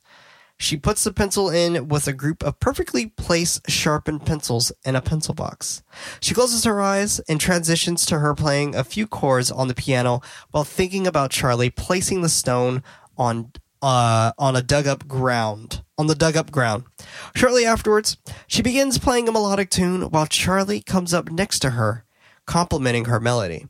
He increases the tempo, enlivening the tune, sitting next to India, and she then starts to compliment his tune while staring at him. And by compliment, everybody, I don't mean like she's saying this. He didn't say anything to her. They're literally just playing to add to each other's tune, and it's beautiful. It is absolutely very, very well done. It's also very gross, and we'll explain why soon. Charlie moves behind India to play in between her what she is in between what she is playing, and she has a moment of ecstasy from his touch, almost orgasmic, until he stops playing, leaving her to pant softly and roughly at the same time. It is gross. Yeah, it's a weird scene, but she obviously is coming to a sense of some type of awakening, right? Yeah, because once again, adolescence to maturity, and this goes back to the spider to me personally, but the adolescence to the maturity here kind of spans off of the fact of her never really probably thinking of anything sexual, and this is her first initial sexual experience. Yeah, and everyone's probably first sexual experience is probably very weird. Like, I don't know, like, who knows what happens? We were all teenagers and have hormones and shit. There are probably some weird things that we were attracted to that if we could look back on. But this is just another context of her never feeling something like this before, which is probably why she's like, I know this is wrong, but she likes it. Yeah. So it's like exactly what you said. It's like the first feelings of being that young or maturing to that age of being sexually active or just having those types of feelings. And you could tell like she's very uncomfortable as well because she doesn't fully understand it. You see her across her legs because she's trying to like hold it in as well. Exactly. But yeah, it's definitely she's not a weird fully scene, embracing it. But at the same time, it's like you can see her transitioning to like the next level of maturity as well. Exactly. Or at least learning more about mature subjects in general. Right. And it's just weird because it's her uncle. So it's, Right. Yeah, Gross. It's very weird. It's her uncle, and also he's older guy. Like, yeah, you read my mind. Yeah. Like, even if you took away the uncle aspect, like, he's still just way gross. older than her, and she just turned 18, like, maybe a few weeks ago. Like, like, who knows? He looks at her, but then is gone when she looks over. And this is actually a question I do have for you. Do you think he was really there, or do you think she was fantasizing about her uncle? No, I think he was there because you kind of see the dirt after he leaves as well, which gives a clue that he was doing something in the garden, of course. Yeah. Because I'm sure he moved from whatever was in the refrigerator, obviously, to outside. But yeah, I think he was there just for that moment to have her almost at the peak of maybe orgasming, and then just like leaving her there with that, and just like, nope, you don't get to. You're not an adult yet, or I don't know. Right, exactly. Yeah, initially like this, or this is a taste of adulthood. Yeah, maybe initially. Yeah, like I said, it's a weird scene, but yeah, I think it is a very odd scene. Yeah, I do too. I do think he was there as well. I just think he knows how to move swiftly, and especially since she was in this kind of orgasmic state, she didn't notice him leaving because of something happening to her body that's never happened before. So I feel like that's another context of us to kind of play off of, which is very fascinating. While she is lying on her bed, she is remembering her father's funeral and the spider crawling up her leg and moving into her inner thigh, which is why I think of the whole concept of that I said earlier. She hears music playing downstairs and gets up to check it out. To check out what is going on below. She slowly creaks open the door, but closes it when she notices that they aren't inside the room. India moves down the hall and hears Evie speaking seductively towards Charlie about him staying longer than she anticipated. He draws the curtains and notices India, but doesn't acknowledge her. He continues his flirtation and advances towards Evie instead. They're moving across the head of the dining room table, and she leads Charlie in a dance around the room. She tells him that it doesn't matter who he is, and he tells her that he feels the same way. Evie questions him, and he tells her that it doesn't matter who he is to himself either. And it's just fucking beautiful of how that is added into this film. Because of, as we later find out of who he is, or initially who they are trying to block, I guess, or cure, initially should be a better term. But this is just beautiful to see what his identity is and how it, in plain sight, it feels like he's hiding his identity, but instead he's actually wearing it very much on his sleeve. This episode is brought to you by Paramount Plus. Get in, loser! Mean Girls is now streaming on Paramount Plus. Join Katie Heron as she meets the plastics in Tina Fey's new twist on the modern classic. Get ready for more of the rumors, backstabbing, and jokes you loved from the original movie with some fetch surprises. Rated PG-13. Wear pink and head to ParamountPlus.com to try it free.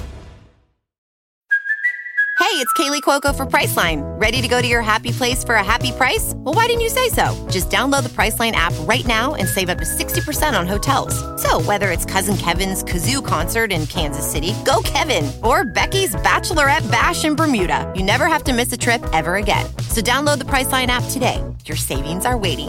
Go to your happy place for a happy price. Go to your happy price, Priceline. And I think it is just very beautiful, especially in retrospect, of how this actually flows with this film. Man.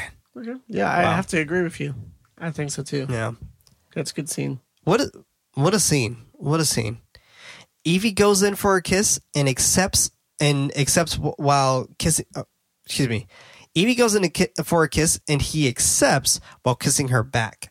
India is no longer there while the two interlock their lips, but India is actually outside, peeping through the window at Charlie move his hand down Evie's bosom. He notices India outside, but continues moving further and further until India runs away into the field. And he notices her, right? So he's like, he's not doing this for himself or Evie. He's doing this for India. Right. Like yet another aspect of adulthood of what he's trying to show her. It's funny because like when I asked my wife, because I was just like, here's a word that I don't use often, bosom. And I asked my wife, I was like, how do you spell bosom? And she was like, BOSSOM. And I was like, no, it's saying that's wrong. She's like, why don't you just put titties? And I was like, oh my God. That's hilarious. I was like, because we're a professional podcast. That's why. Yeah. And then we'll explain why we put bosom instead of titties. Exactly. I love it. That's hella funny though. Yeah, I don't think I know how to spell bosom too. So yeah, it's BOSOM. So that was it. There you but go. yeah, just one S instead of two. There we go. Excuse me. Cut to India outside a diner, calling for Whip as he is about to head out on his bike, his motorcycle. Sorry. She tells him that she has never been there before, and he tells his friends that he will see them tomorrow. They wish him to have fun, and he heads over to India, asking her if she would like to go inside, but she shakes her head. Whip asks her where would she like to go. We cut to India taking Whip past the train tracks towards a park. Whip Whip comments about her being a straight A student hanging out in the parking lot of Rocket's diner doesn't seem like her. She seductively tells him that he wouldn't know, and he agrees. She goes over to a carousel and asks him if he has ever seen a photograph of himself taken without him knowing it from an angle he's never seen before. She continues, telling him that it is her, and that's also her, and asks if he understands. He tells her that he thinks he does. She tells him that's how she feels tonight, while running up the top of a slide. And I love this. I love how she is, in this moment, accepting her adulthood, her maturity. Yeah. And you can see, like for her, this is odd for her because she mentions the whole thing of a picture of yourself that you've never seen, that you didn't know was taken from an angle that you've never seen. So she knows that this has always been there for her, but this is her first time experiencing it. And she sees that and recognizes herself in that different angle, that different light. And I have to say, this scene is beautifully shot too, of what she's doing. Like, she's spinning around and she just keeps on turning her head so it doesn't look away from the camera, which is like, so good. So good. And I think this is all one shot too. Yeah. Well, there's one continuous shot of her close up, switching her head every time she spins around to look at the camera. And then it pans out, and then it shows her, and it's like the over shoulder shot of the guy looking at her on there, still turning her head every time she turns around. Where it's like it should be her back to us, but no, she faces us the entire time. So she's facing the situation all the time and not putting her back to it, where she used to run away or not be touched. And he even asks, like, "Oh, does that mean that you like to be touched now?" And she's like, I don't want to, don't ruin this. Don't spoil this moment. Yeah, don't spoil this moment. So good. Yeah. Whip asks if she is not afraid of being touched anymore, and she tells him not to spoil the moment. And just like you said, Freddie, that whole thing just transpires beautifully, actually, with her insight of which she's starting to kind of come out of her shell a little bit more. She runs down the slide and into the darkness of the forest with Whip running closely behind. And I absolutely love this too, actually, of her choosing to run down the slide, choosing not to sit on the carousel. Not only dangerous, but mature, because a child slides down a slide. A child sits on a carousel and turns themselves. These are things that someone would do in their adolescence, and these are all very adolescent things that they're surrounded by. They're surrounded by a playground where children go. So her choosing to run down the slide kind of shows that sense of like her being mature, but also, like you said, that in sense of endangerment as well, which is also very beautiful. They end up by a tree kissing, and she is forcing him to touch her breast until she bites his lip, drawing blood. He shows her with a smile and comments on everyone calling her crazy, but they have no idea, while trying to force his position back on her. And this moment of where she bites him is kind of a realization of like, what the fuck am I doing? And that kind of reverts her back to be closed off again. Right. India, she's not no fully longer ready. Oh, go ahead, please. Oh, no, my bad. It's like She doesn't. No, you're fine. She's trying to like accept who she is as a person and growing up and being more she's trying mature. to embrace it. But she does, like you said, she doesn't know what she's doing. And at that moment, she's like, "Wait, I'm not ready yet. I'm trying to go too fast on this. I'm going too fast." So she takes that step back, which is great. And it kind of feels like for her, something's missing, right? Like it feels like something is misplaced in this situation. And obviously she's fantasizing at this moment about her Uncle Charlie. But the thing is, even with that that fantasy that she's having with her uncle, she also has this moment of where that also feels wrong to her. That's the wrong fantasy that she doesn't want that fantasy. She doesn't want to have sex with her uncle. And we'll learn a little bit more as we go a little bit deeper here. India no longer wants to be there and is telling him that she wants to go home while he is still trying to force himself onto her. She tells him to let her go, and he forcibly tells her that she opened this door and now she needs to walk through it. India punches him in the face and tries to walk off. He grabs her and punches her in the stomach, causing her to fall to the ground, and she screams.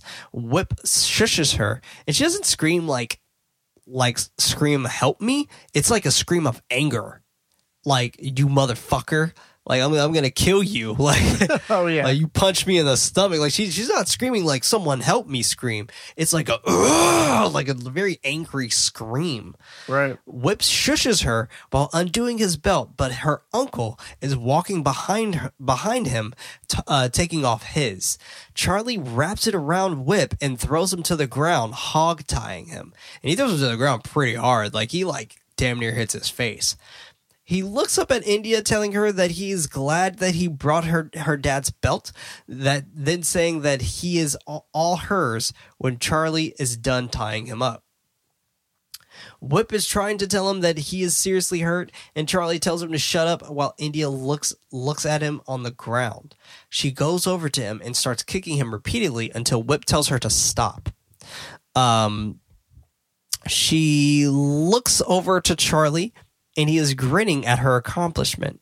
They walk back to his car, and he drives them home. India goes into the bath, puts a clean towel on the ground, takes off her clothes while examining herself in the mirror. She is taking a shower and starts to sob while she is completing the memory of what happened to Whip in the woods. Whip grabbed India's foot, causing her to fall to the ground. He goes on top of her, strangling her.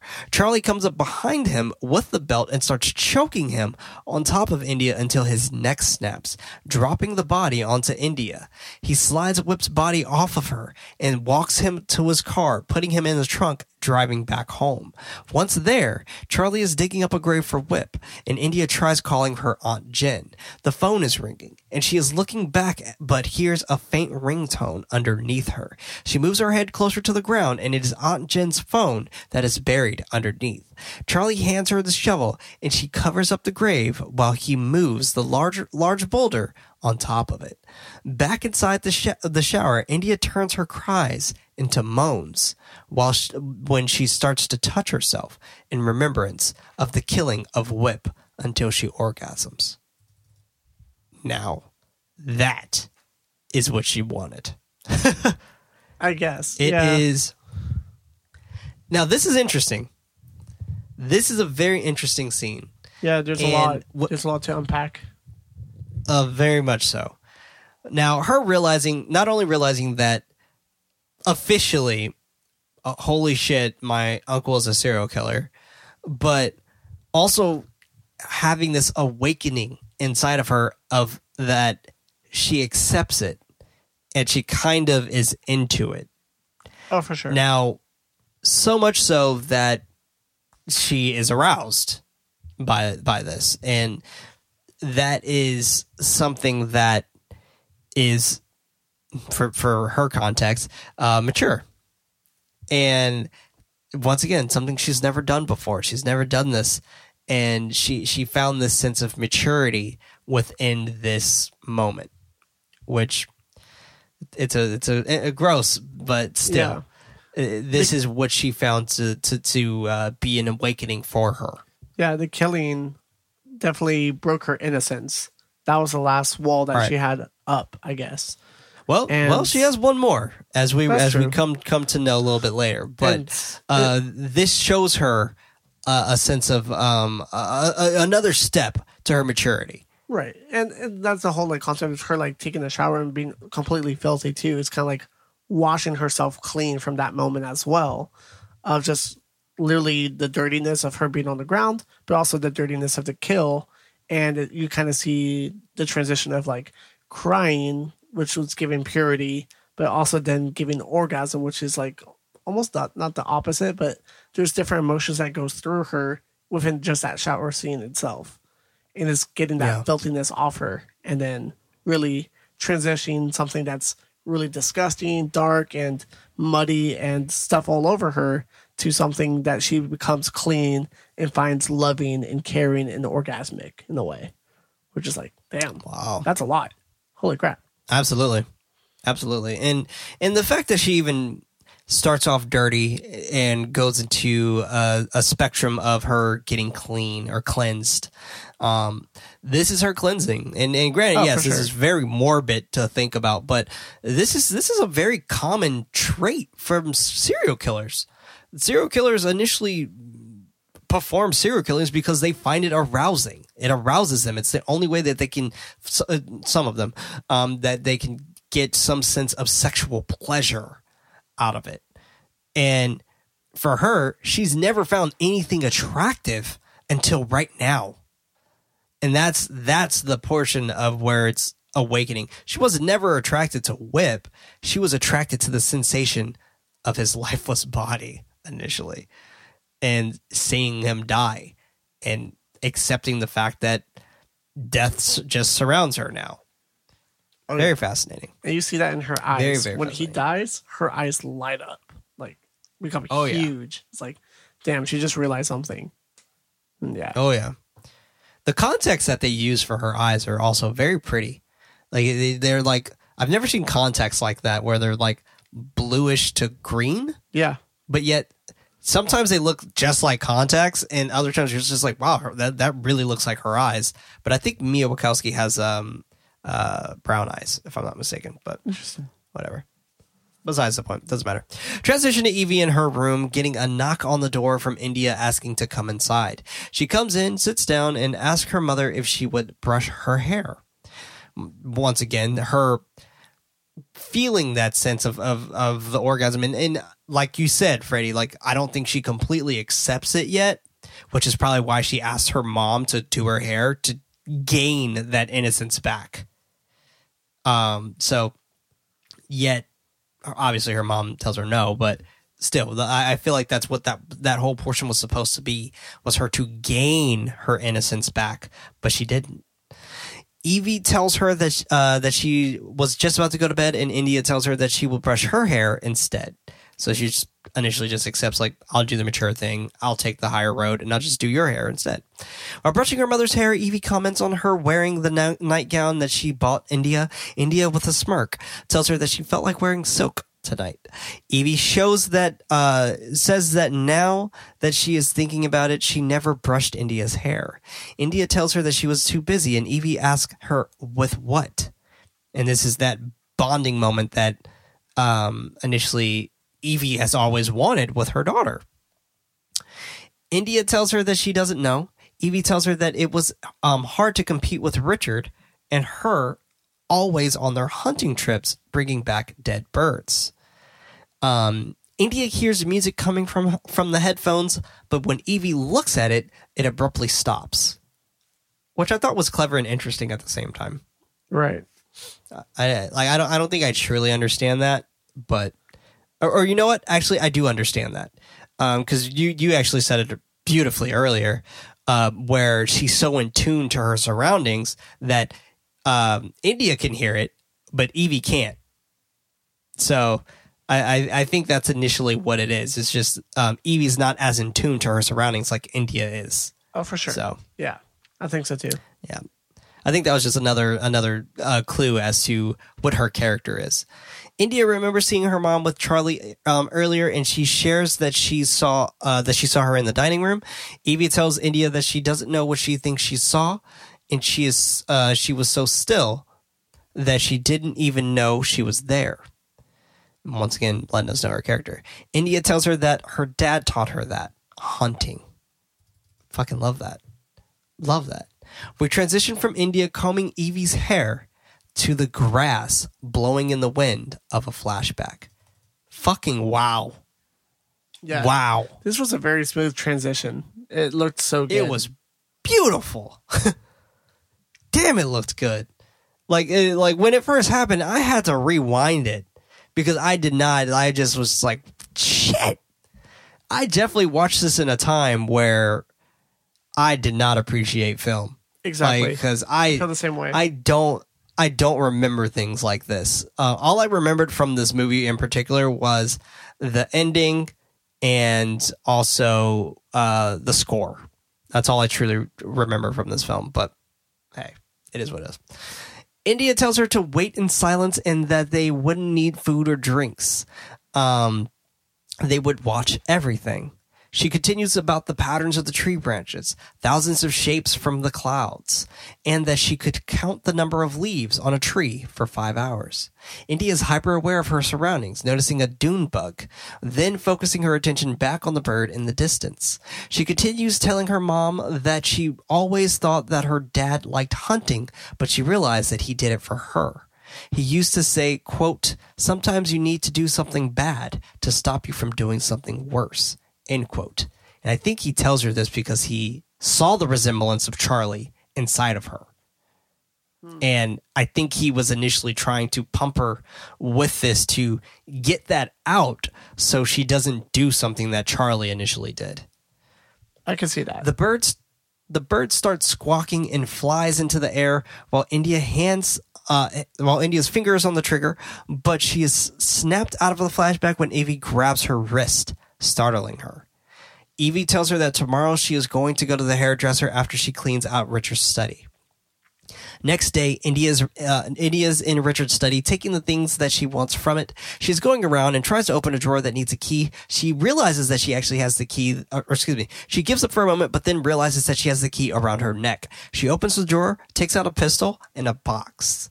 India opens the box and there are childhood photos of Richard and his siblings. She flips to the back of the photo and it reads, quote, "Richard, 17, Charlie, 8, Jonathan, 2. My 3 little monsters in a rare quiet moment, 1988. End quote. India continues looking at the photo and a bunch of cutout photos of a blonde-haired child falls to the floor. She picks them up and continues further, noticing a young McGarrick in one of the photos. She turns to the back of another with Richard and Charlie sitting on some steps in 1989 without Jonathan. India goes back into the drawer and notices a bunch of letters addressed to her from Clayton County. She immediately draws the blinds to read the letters. It reads in Charlie's voice, quote, "Dear India, happy birthday. You are 5 years old today. I wish I could be there for your party, but your uncle is far away in Africa taking pictures for a magazine." Another reads, "Dearest India, I'm writing this letter for you from Florence. Yesterday, I circled Michelangelo's David for hours. He carries a sling." Another reads in India's voice this time, his belted weapon over his shoulder, switching back to Charlie. "You are my dearest and only niece." Back to India, "My silent and invisible partner, Charlie. There are lessons for you in our many chapters together." India, "Dear India, Charlie. Happy birthday again. I know I've missed your first teeth coming out. India. And that I'll never see the little holes in your smile or how you will fill in as you mature into a young lady." She continues reading the letters and begins to shed a tear as they both say, "Please know that I am with you as we share the same blood." Trailing off to Charlie, "Tonight, I'll fall asleep as I try to imagine that you'll grow up and take over our name. How I want to meet you. All my love, Charlie." She undoes her hair while clicking the light off. Now, a lot to unpack here. I mean, Charlie obviously had a fascination to the point of where it was toxic. Oh, for sure. Towards her.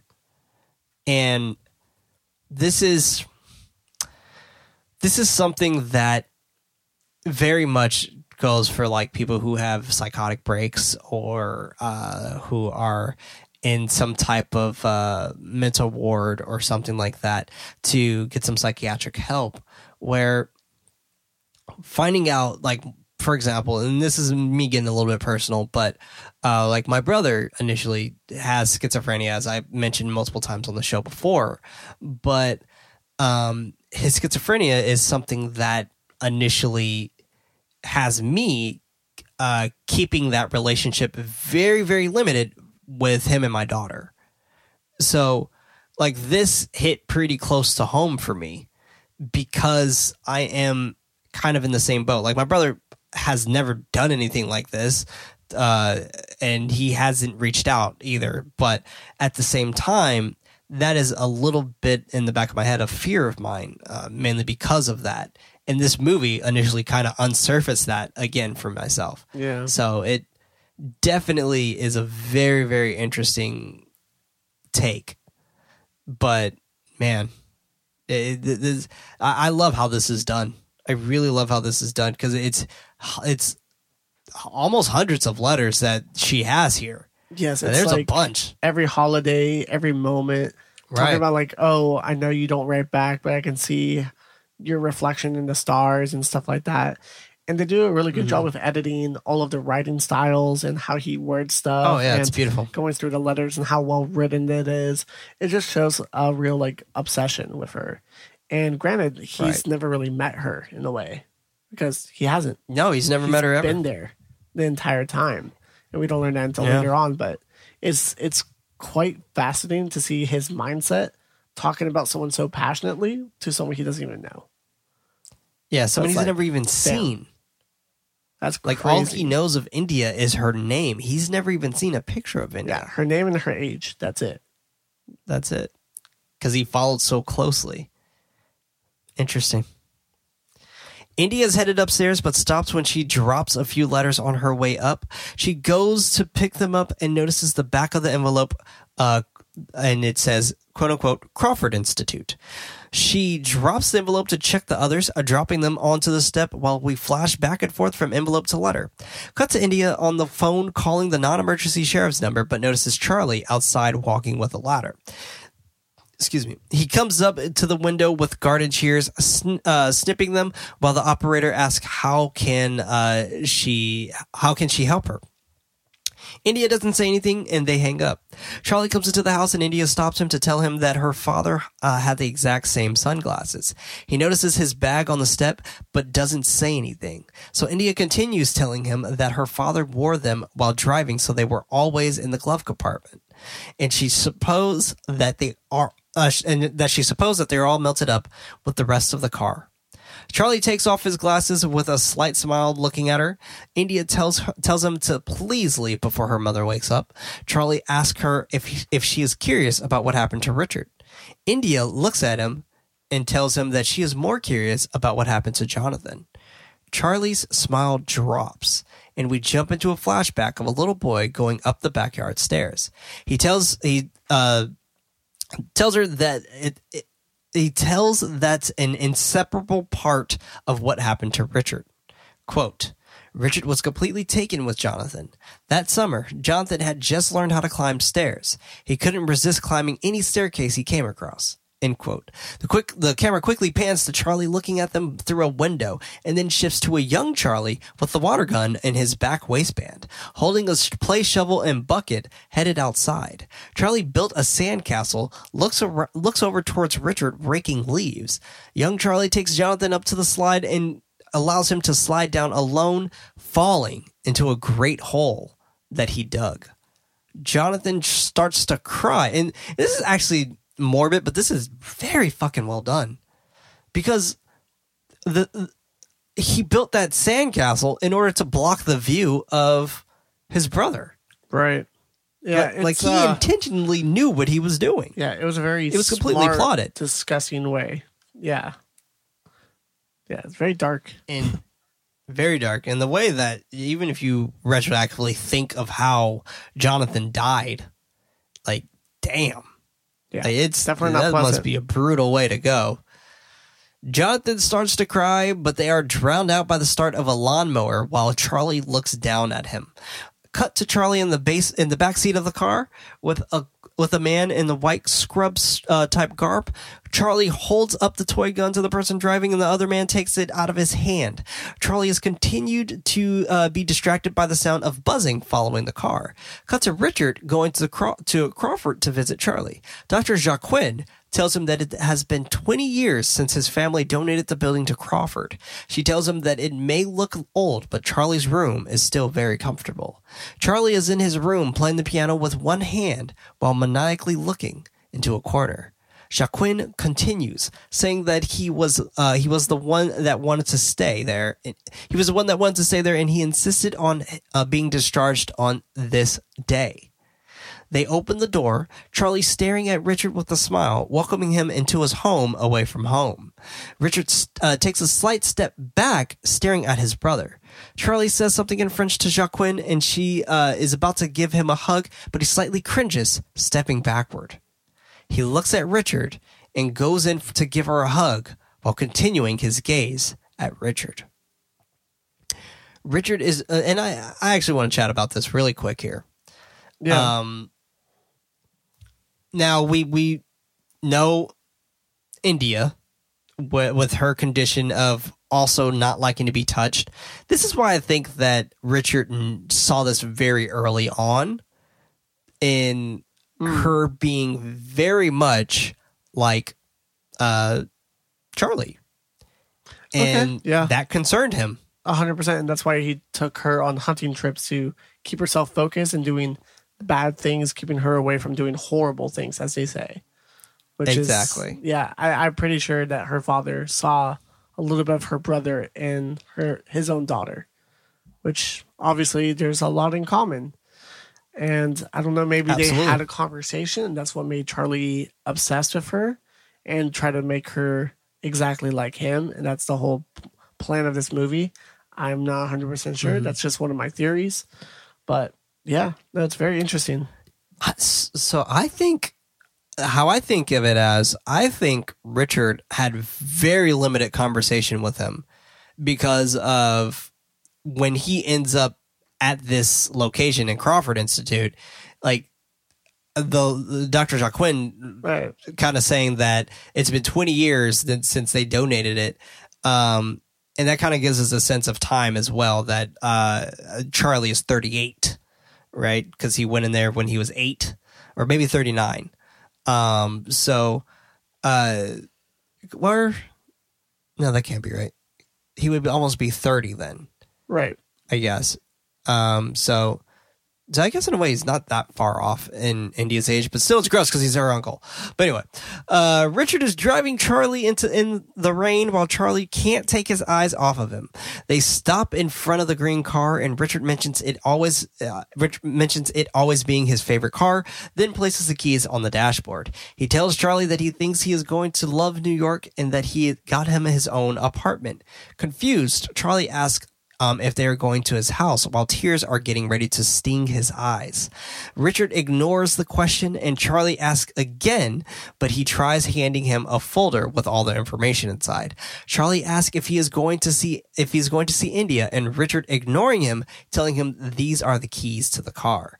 We get a slight flashback of the psychiatric nurse releasing his seatbelt while he is doing the same, speaking to Richard. Charlie asks why is he doing this to him, and Richard tells him that he doesn't want him to have him. Charlie asks why is he doing this to him, and Richard tells him that he doesn't want to have to tell him something that he already knows. And I even put here that shit hits pretty hard for me too. Charlie asks him why can't he go, and Richard looks at him with tears in his eyes. He ignores it, putting on his shades, and tells him to listen carefully and that this is the most important thing. He is telling him if anything happens he must call, but is cut off by Charlie telling him that Richard still loves him. Richard tells him, of course he loves him, but he has to love him a little less because he can't have him. We cut back to present Charlie walking up the stairs towards India, completing Richard's sentence. Near my India, my family. Charlie's response is that he is his family, and what kind of family is family that you can't take home? So it was actually his saying versus Richard's. Charlie gets out of the car, flashback of him being pulled out of the car from the nurse, and another Richard mowing the lawn. Childhood flashback, Richard leaves the running mower to run over to towards Charlie. Charlie and Richard flashback now, because we're still kind of stuck in between flashback and flashback, so bear with me on that one too, folks. Charlie getting out of the car, throws up into a pond, but gets back into the car. Richard asks him if he's okay, and with a sense of something completely released, he sternly tells him that he is fine now. Now, this is where my theory comes in place. All right. Now, with my theory, I think when he was at that psychiatric ward and so on and so forth, yes, he obsessed over India, but he was also stuck in his adolescence during this time. I think him throwing up got rid of that adolescence, and he matured right in that moment. Yeah. Okay. I can see that. That's how I initially pictured it. Instead of him kind of having this sense of orgasm, because he in a way kind of had that already when he killed his brother Jonathan. Now, with that slaying, that's where I feel like this is a really important piece of how he acts and carries himself now. Because he is very suave and he is not forced with his movement and so on and so forth. Like he touches people, right? Like he's not afraid to touch people anymore. And that's how I feel like his sense of maturity kind of came into play. So super interesting. Back to a childhood flashback. Richard runs over to where Jonathan was, and Charlie is making sand angels onto his little brother's early grave site. So dark. Yet super dark. But yeah, we get that with India earlier. Her doing that on her bed. Right. Oh, yeah. Just holding on to that adolescence. Call out. Yeah. Charlie and Richard flashback. Charlie starts bashing in Richard's face with a rock from the pond as the blood imaginarily splatters on India's face. Childhood flashback. Richard pushes Charlie out of the way while trying to dig up Jonathan. Charlie and Richard flashback. Charlie repeats the same thing that Richard says to him back to Richard while holding the rock, putting on his shades. Damn. We cut back to present with India slapping him. India and Richard flashback now. India thinks back on her hunting a bird with her father and asks Charlie, why now? Why come back now? Charlie asks her if she remembers the day that he left Crawford, her father's accident. She tells him she does. He asks her what day was it, and she tells him that it was her 18th birthday. Just giving us now officially the full clue of she's everything. 18. Yeah, it's crazy. Yeah. He tells her that he was waiting for her. Everything that he has done, he did it for her. Charlie comes up onto the top step, taking the box out of his bag and placing it by her feet, opening it. He takes out a high heel and starts to undo her Oxford. Meanwhile, we are cutting back and forth to her hunting with her father. Charlie takes her foot out of the shoe and he places them into the heel. She slightly loses her balance, and she's actually kind of getting excited from this moment too. Like she's starting to kind of pant a little bit, and it's that adolescence leaving and that maturity starting to fill her up again. It's like a graduation day. It's her ceremony into womanhood in a way. Absolutely. He gets up and wishes her a happy birthday while moving in closer, but they're interrupted by the sound of a doorbell ringing from the sheriff. Cut to India speaking to the sheriff about the last time she saw Whip. She is really playing this thing up by complimenting Whip, while her uncle listens and is quite impressed by her skillful lying to protect them both. The sheriff asks her what time was it when she got home, but she claims that she doesn't remember, so he asks her what time did she eat fries. She is starting to stammer a little bit, and Charlie comes over to tell the sheriff that it was 8:30 when she came home and that a program was playing on PBS. India picks up where he left off, telling the sheriff that her uncle was watching TV and she got home, so she started watching it with him. The sheriff tells them one moment for clarification for the program that was on. She plays it up a bit more, hoping that Whip is okay. He tells her that his folks are a mess right now, but thinks he will turn up. She asks that he will let her know if he does turn up, and he agrees to do so, then leaves. But he comes back to ask about their housekeeper ever getting in touch with them after leaving town so quickly. India tells him no. The sheriff ends with strange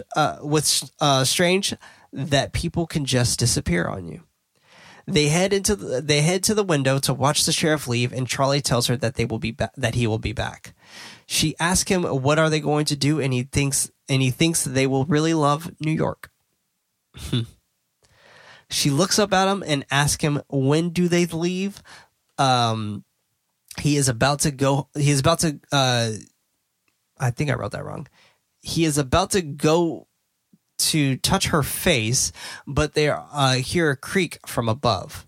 Evie standing on top of the banister looking down at them in shock, noticing the shoes on her feet, as she thought the shoes were for her prior.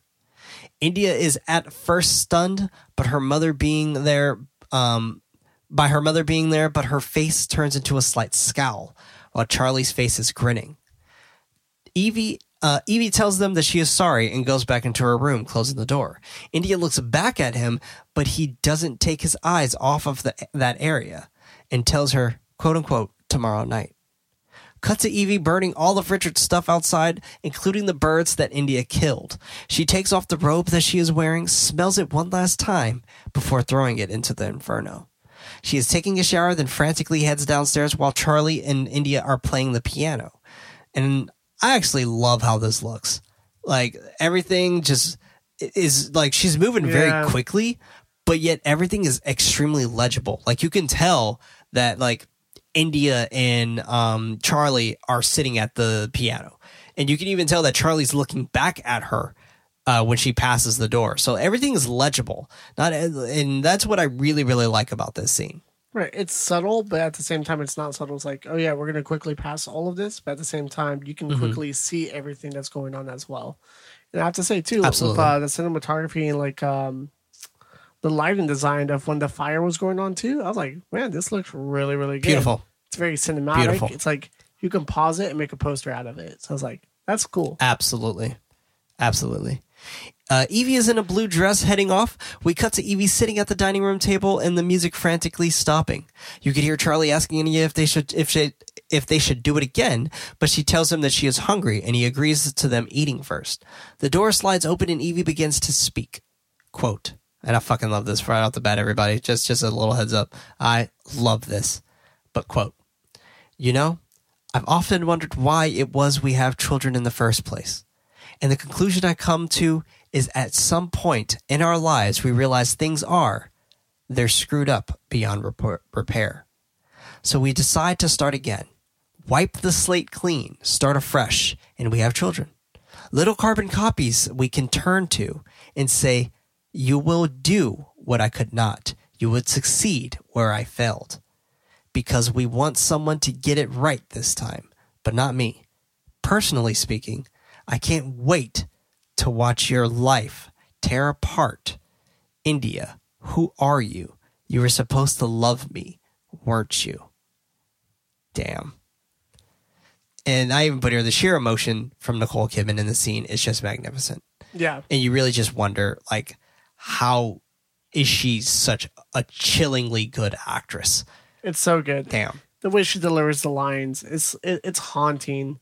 And it's so, like, It is cold in a way and very morbid and very real. It's like, damn, there's a lot of like to unpack there. And what she says, her monologue is like, okay, maybe in some eyes, a lot of people do see that too, because a lot of people do believe like, oh, or there's a lot of people who are like parents who treat their kids as their clean slate of like, yes, you're going to succeed in everything I do, and kind of live through their kids, which is very interesting. So it's a crazy concept. Yeah.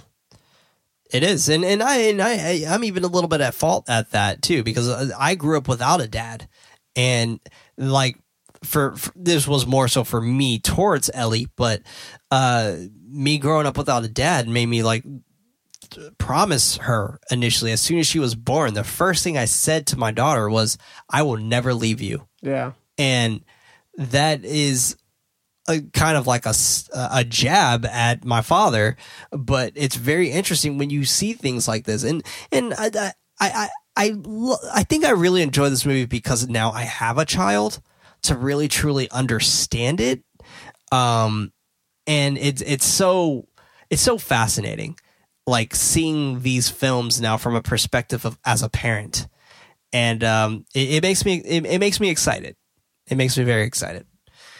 India is standing in the doorway while Charlie is sitting at the piano stool. And once again, this shot just looks gorgeous. Gorgeous. Evie gets up from the table, walks past Charlie, telling him to come up to her room and that she enjoyed their performance. Charlie tells India to go pack a small bag. They'll be leaving shortly, while getting up to head upstairs, whistling that tune all the way up to Evie's room. Upstairs, he goes into Evie's room, but not the door she's actually at. He goes into another door that is closed and meets her on the other side. And I just love this. It's just so well done that it's so odd. Yeah, it's a weird room design in general. It's two doors that lead to the same place, but they're two separate rooms that are interconnected. It's kind of like those combined hotel rooms where you open the door in between and you see the other room, but you have the two front doors open and you see both sides of the same room. Very interesting house design in general, but it makes for a really good shot too as well. So it does. Absolutely. She tells him that she can't allow him to do this, and he asks her why not.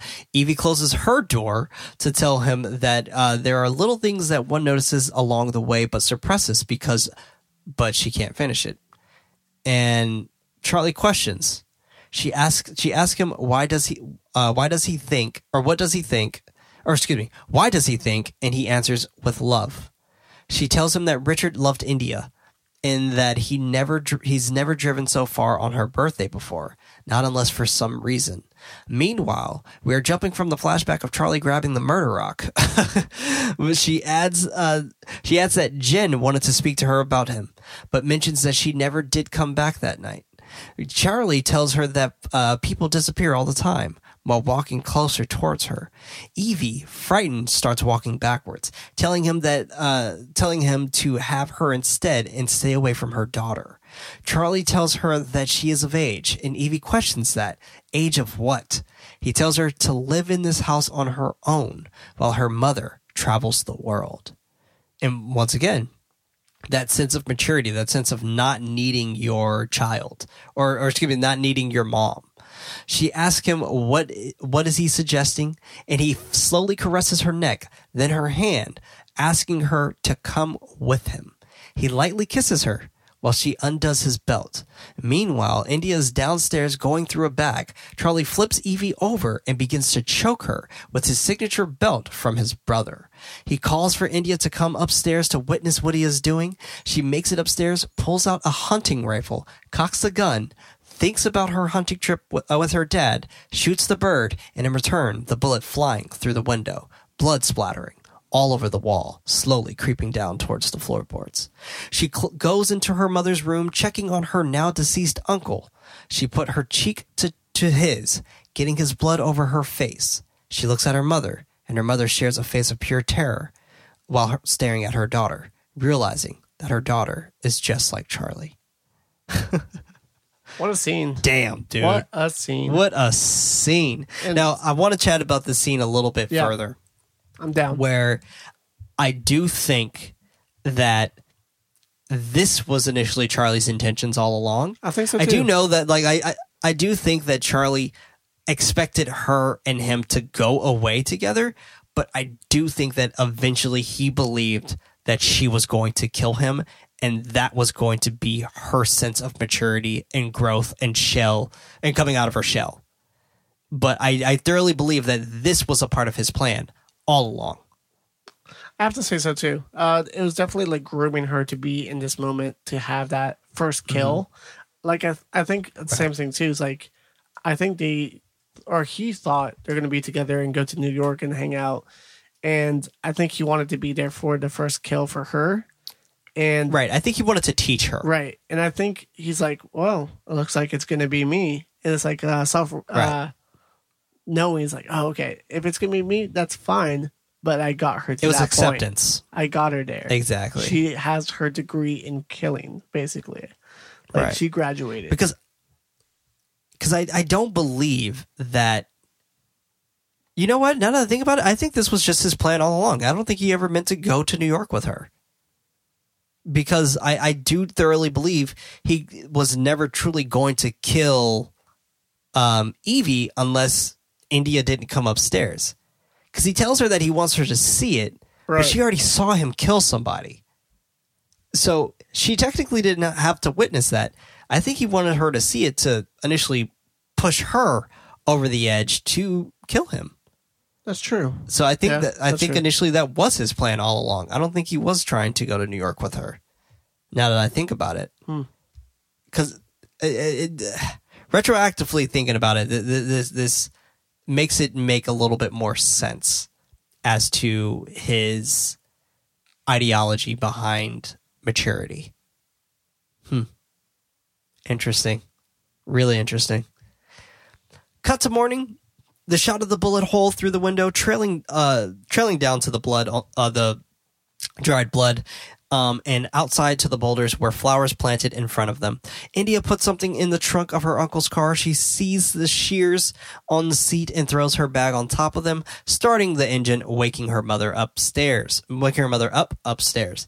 Her mother is lying there, and the camera is cutting to India's room with all the shoes surrounding it, and the front door wide open with the blood trailing out of it. India is speeding in the green car while a cop car is tailing her. She stops and the sheriff gets out of the car, She stops and the sheriff gets out of his car and starts walking up towards hers. He asks her if she is in a hurry and if she knows how fast she was going. She tells him that she is going effectively fast with a little smirk. She tells him this in kind of like in French at first, and then or not even in French, but in a saying at first, and then she kind of tells her words. He takes off his shades, and I love how like she's in his shades too. Like it's like filmed, and we can see her through his shades, and she is oozing with confidence now, right? Like, she looks older. She doesn't look 18 at all. She became like, Charlie. She's just like, right? She became Charlie. Yeah, charismatic, charming. Very confident. She fully transitioned. Absolutely. He takes off his shades and asks her effective for what? She tells him to get his attention. The camera is far out, but we can see her stab the sheriff in the neck with the shears. He is writhing in pain, walking across the highway holding his neck while she gets out of the car to check on him. Just like in the earlier shot of the film, she is wearing her dad's belt with the skirt. The sheriff is crawling away in the field, spritzing blood everywhere. Instead of chasing him, she grabs her rifle, looks through the scope to see the blood spurt on the botanical surrounding. Then, credits. Oof. Fuck. Yeah, pretty solid What a film. movie. What a movie. Yeah.